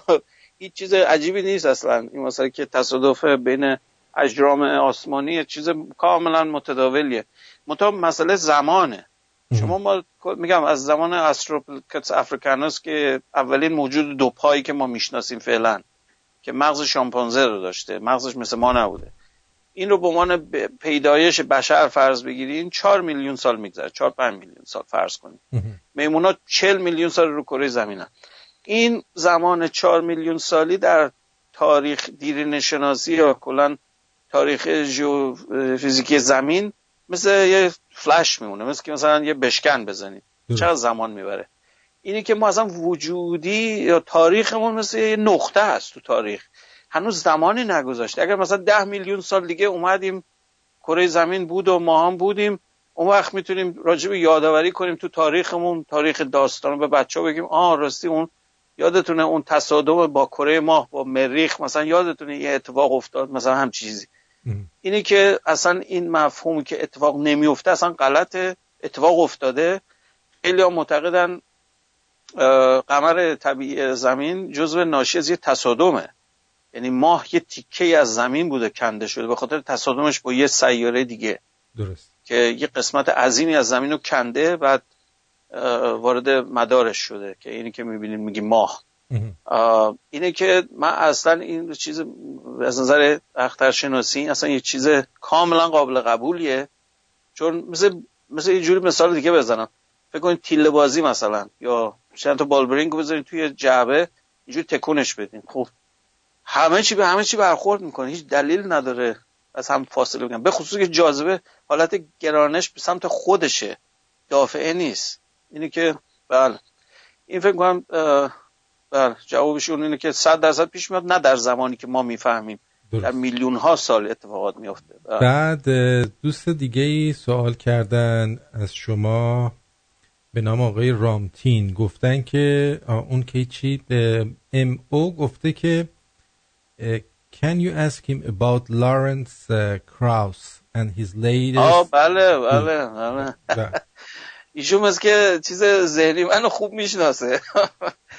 لارنس کراس چیز استاد فیزیک نظری و کیهانشناس دانشگاه اریزونا است و یکی از دوستان نزدیک آقای هاکینز، میشناسینش؟ هاکینز، استیون هاکینز، همون آقایی که روی نه ببخشید نه داکنز، ببخشید آره اشتباه من، ژنتیسته. این دوتا بسیار ضد خدا هستن، ایتیست معروفن. آقای کراوس و ریچارد داکین این ور اون ور میرن سمینار میدن، اینا راجع به این که ژنتیک و دی ان ای و رابطش با فیزیک اینا یک مفهوم کاملا متریالیستیک هستش و مفاهیم روحانی و این چیزا اصلا مهمله و خلاصه ایشون در این خط فکری رو داره و یکی از کیهانشناسان مشخصه، بارزه. قواعد متافیزیکیشو من اتوماتیک قبول نمی‌کنم برای اینکه از ربطی به فیزیک نداره. قبلا هم اشاره کردم، البته نظر منه، حالا یکی ممکن نظرش نباشه. من میگم تو حیطه فیزیک نیست، ممکنه در یه زمانی حیطه فیزیک بشه ولی الان نیست. الان شما متافیزیک هنوز درست. شما راجع به خدا نمیتونی با فیزیک صحبت کنی، اصلا چیز بی ربطیه. خب عرضم به حضور شما که دوست دیگری رو هم بگیم که بزنید یه تلفن جواب بدیم بعد بریم سراغ. جناب روی خط هستید، بفرمایید. سلام مارتین، سلام. از نیوزیلند واسه میگم ممنون از این برنامه علمی دلپذیرت. همینجور که ما رانندگی میکنیم اطلاعاتی هم بهمون اضافه میشه. الان یه دوستی زنگ زد در رابطه با حرکت کره زمین به طور خودش. درست. من سوالم صاحب دکتر اینه که اگر ما یک موشک به هوا شلیک کنیم که از جو زمین خارج شه ولی بلافاصله برگرده داخل، آیا این 1600 کیلومتر اونورتر فرود میاد؟ این یه سوال. نه این همون مسئله است. بله این همون سوال ایشون بود. بله این به خاطر اینکه از زمین با زمین داره میچرخه، هیچ به صورت شعاعی میره، به صورت شعاعی هم برمیگرده، دوران نداره. خب سوال دیگه بنده اینه که اجازه بدید من رانندگی میکنم ولی بذاریم بایستم، این چیز درست نیست. من بایستم. عرضم به حضورتون که این فاصله سیارات از خورشید ثابت باید باشه، اینجور که به دورش میچرخند، درسته؟ با یه تقریبی میتونیم بگیم درسته، ولی دقیقاً اون نیست، به صورت بیضوی شکله. به صورت بیضوی ولی ثابته، یعنی اینا نزدیکتر یا دورتر از خورشید میشن؟ دورتر نمیشن، نزدیکتر میشن. دلیلش تشعشع گرانشیه، برای اینکه انرژیشون رو دارن یواش یواش از دست میدن. مقدارش خیلی ناچیزه. مثلا برای زمین یه چیزی میگن 2 متر در ساله، مثلا چی؟ اصلا مهمله. فاصله زمین تا خورشید 150 میلیون کیلومتره. شما باید قرنها میلیون ها سال صبر کنید مثلا نزدیکتر بشین به خورشید. خیلی مهم نیست. خب این درسته، ولی چه چیزی باعث میشه که این فاصله به خورشید نزدیکتر بشه؟ آیا عاملی خارجی میتونه یه کاری بکنه که سرعت نزدیک شدن زمین به خورشید بیشتر بشه؟ سرعت نزدیک شدن به خورشید بیشتر بشه؟ من متوجه صحبتتون نمیشم. یعنی عامل خارجی غیر از این سیستم منظومه شمسی منظورتونه؟ بذار اینجوری بهتون عرض کنم. الان به فرض میگیم وزن مریخ ثابته، چون نه جو داره نه آب داره، هیچی، نه تبخیر میشه نه اضافه میشه، ثابته. جرمش این اگر به دور خورشید به صورت ثابت بچرخه، به قول شما سالی همون 2 متر به خورشید نزدیکتر میشه بر اثر جاذبه خورشید. نه اون مقدار اون ریت خودشو داره. منظورم برای زمین بود که گفتم هر کدوم از این سیارات برای خودشون یه مشخصات ویژه دارن. بفرم. بعد چه عاملی فاصله بین سیارات و خورشید رو تعیین کرده یا تعیین میکنه؟ چرا خورشید به فرض زمین از خورشید 1000 کیلومتر فاصله داره یا مریخ 2000 کیلومتر فاصله داره؟ چه چیزی باعث شده که اینا فاصله شون مشخص باشه، یعنی تو هم نرن؟ بله این حرف قشنگ. مقدار سایزشون دست کسی نبوده، تصادفیه. یعنی اینکه چرا زمین این سایز، مریخ اون سایز، بعد مشتری قوله، اصلا مشتری معادل مثل خورشید تقریبا برای منظومه شمسی. اگر مشتری یه ذره دیگه بزرگتر بود میشد باینری سیستم، یعنی میشد عین سیستم‌های منظومه‌های دوگانه که 2 تا خورشید دارن. این منظومه ما خیلی غیر عادیه که یه دونه خورشید داره، ولی به محض که شما جرم رو مشخص کردین برای یه سیاره مدارش مشخص میشه دیگه. برای اینکه قانون کپلر بهتون میگه که شما در یک جای به خصوص، در یک فاصله به خصوص، سرعتتون باید چقدر باشه. این چیز قانون گرانشی جاذبه نیوتنیه. اینی که هر کدوم از اینا در هر جایی که واقع شدن اگر اون سرعت رو نداشته باشن یا پرت میشن بیرون یا جذب خورشید میشن. بنابراین این چیزی که شما میبینید سیستم متعادل شده منظومه شمسیه. اگر شما برگردید ممکنه مثلا خورشید مثلا بگیم زمین 5 بیلیون سالشه، اگر که برگردین عقب مثلا 3 بیلیون 4 بیلیون سال قبل، ممکنه این منظومه شمسی این شکلی نبوده، یا عالم چیزای دیگه هم توش بوده که همه گم شدن یا پرت شدن بیرون، سرعتشون درست نبوده یا سرعتشون کم بوده، جذب خورشید به صورت مارپیچی مثل اسپایرال میکنن، میرن به سمت خورشید، میخورن به خورشید، محو میشن. اینی که شما میبینید نتیجه اون دینامیک اون سیستم منظومه‌ای بوده که اینی که میبینید شده. حالا این سیستم تا ابد نیست ها، اینم بگم، همونجوری که قبلا توی برنامه صحبت شد، خورشید برای ابد نیست. خورشید سوختش که تموم بشه باد میکنه، به غول قرمز تبدیل میشه. این 9 ستاره با این سایزش اینطوری میشه. وقتی باد بکنه زمین رو میبله، زمین تو مدارش میفته، زمین وارد خورشید میشه در واقع در اون سال. منتها که چند میلیون سال دیگه است، ما نگرانی برای مثلا نداریم. درست. خیلی ممنون. خواهش میکنم. مرسی. فقط یه یادم نرفته این حرف که ایشون زدن با سوال من اشتباه گفتم از یه لحاظ، برای اینکه ایشون اون دوست عزیزمون که قبلا سوال کردن گفتن یه آدم بپره هوا. من خیلی سریع عجله کردم، اینو با موشک نمیتونید مقایسه کنین. موشک اگر بتونه شما یعنی یه کم نره بالا، بره بیرون، واقعا وقتی بره بیرون شما اون مؤلفه چیز رو از دست میده، مؤلفه دورانی زمین رو از دست میده. اون لحظه پرتابش به بیرون اون مؤلفه رو داره، با مؤلفه شتابش جمع میزنین به صورت برداری، بعد اون نهایتش میتونه حالت تراجکتوری جهت خاص رو پرواز کنه به هوا، دیگه دور خودش نمیزنه. اون مثلا اصول نیوتنی این نیست. اصول نیوتنی میگه شما تا به نیرو وارد نکنن تو به صورت خطی به صورت اینرسی هستی، به صورت یک خط راست حرکت میکنی. درست. اینی که من اون نکته رو اشتباه گفتم، به خاطر اینکه عجله کردم، چون مفهوم موشک با قدم پریدن هوا فرق میکنه، دو تا چیز متفاوت. حالا یه سوال بامزدم یکی از دوستان کرده، حالا ممکنه واقعا درستم باشه. امیر گفته که آیا جاذبه روی پیری تأثیر میذاره؟ درست گفته. آره. حالا البته باعث تأسف بگم مقدارش تو ابعاد مایکروثانیه و این چیزاست. شما طبقه 4 که باشین زودتر پیر میشین تا طبقه اول. درست؟ بهش میگن انبساط جاذبه‌ای. یادم باشه رفتم تورنتو تو زیر زمین خونه بگیرم مثلا. دلیلش چیزه. این شوخی نیست، این اندازه گیری میشه کردش اینو. این جالبیش اینه که یه چه قشنگ میشه اینو اندازه گرفت. این واقعا حیرت آوره. به یه نفر بگین که زمانو میشه کشش داد با جاذبه. این دقیقاً اصول نسبیت عامه. نسبیت عام میدونم قبلا اشاره مختصر کردم، یه بحث خیلی مفصل تخصصیه، یه چیزی نیست بشه تو پشت تلفن و رادیو اینا صحبتشو کرد. بعد تخته باشه مکانیک چیزو نسبیتی رو بدونین، بعد راجع به نظریه معادلات تنسوری و اینا رو آشنا باشین. خیلی بحث مفصلیه، هندسه ریمانی بلد باشین.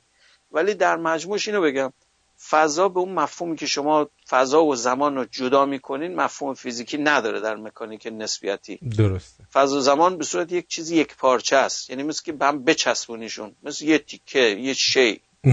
بهش میگن فضا زمان اصطلاحا، یا space time continuum. پیوستگیش هم به این خاطره که شما هر جایی رو که بهش بگی فضا، مطمئنا بدونین با یه چیزی اون تو هست. شما من نمیتونم تو تخیلم بگم یه جای خالی از همه چی و اونجا هم زمان هست هم فضا. نه، تو نظریه نسبیتی میگه همچین چیزی نداریم. میگه شما یا باید ماده وجود داشته باشه، ماده انرژی که میگم جفتش یکیه از نظر نسبیتی، چون جرم معادل انرژی معادل جرمه.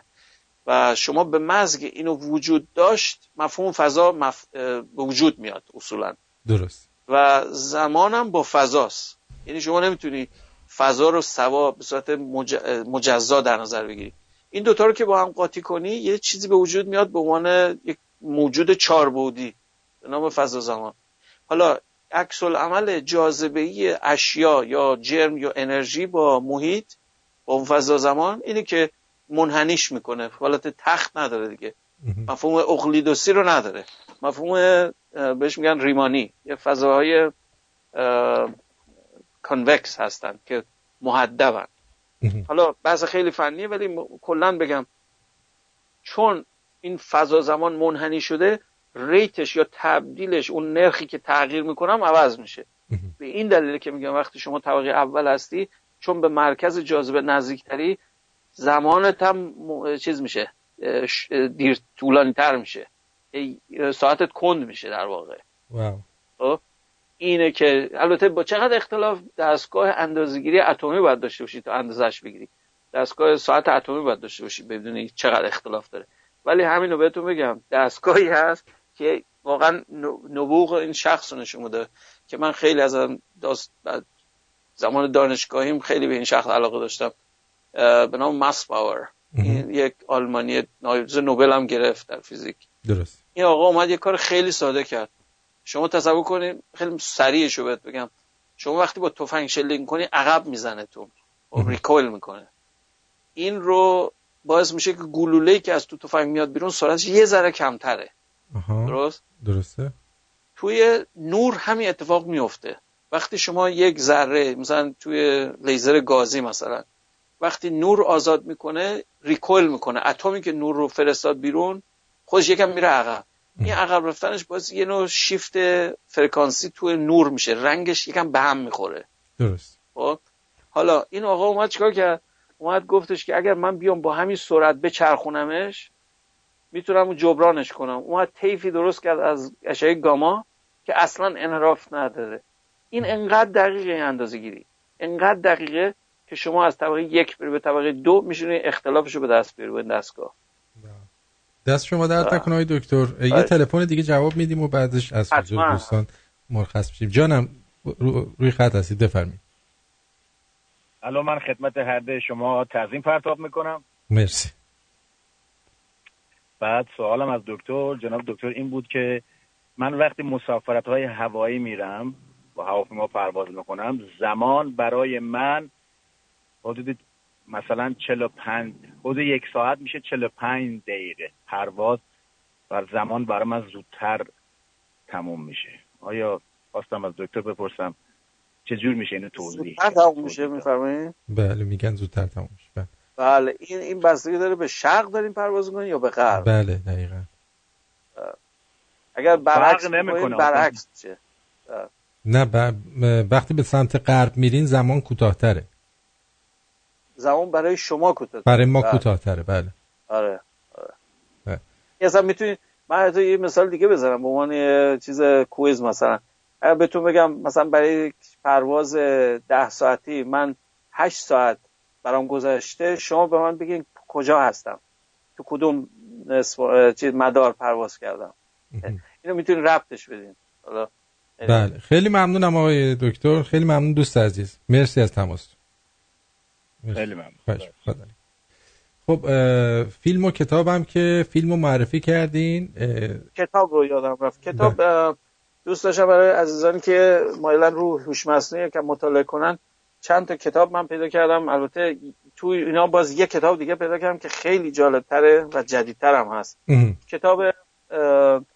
کتاب اصلی مال جناب منسکی رو من نگاه کردم، خیلی ثقیل بود، یعنی هم قدیمی‌تر بود هم ثقیل، ولی یه کتاب خوب هست. اینا همش رو اینترنت هست، اگه دوست داشتن دوستان پیدا نکردن من رو پست میکنم، آدرسش رو روی همین کامنت ها بذارم. یه مدرن اپروچ مال استوارت راسل هست و پیتر ناوک مال پرنتیس هال 1995.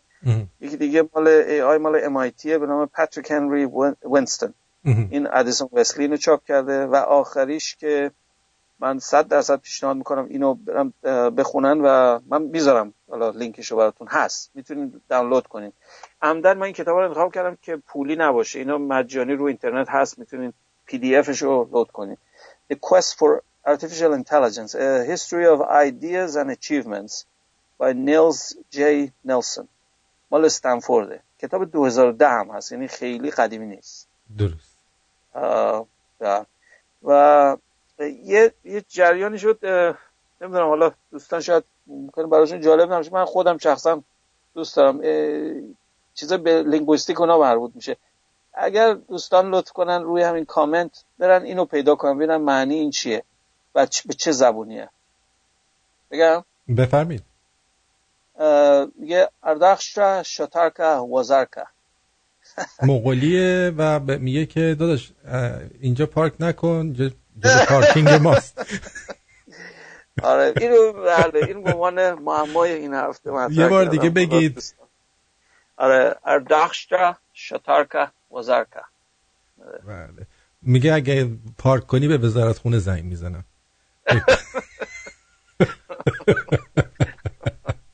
خیلی ممنونم آقای دکتر، واقعا سپاسگزارم از محبتتون.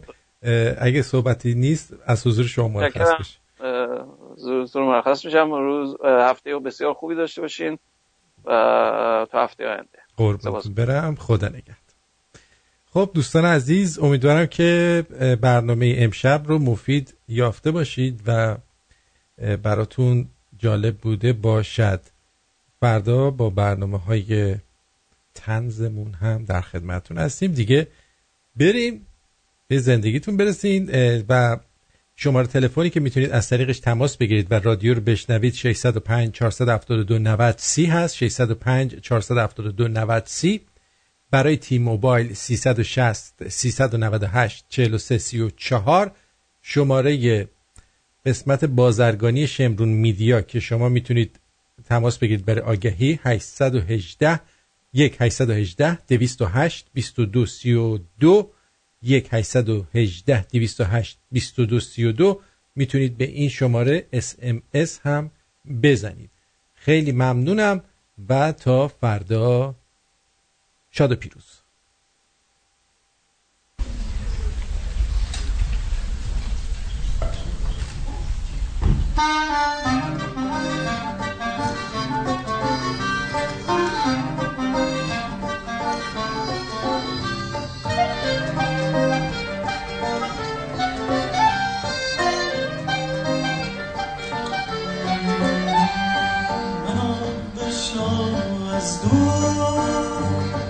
دلم میخواهدت روز با آواز دلم میخواهدت میگویمت به باد مینالدت میریزمت میباردت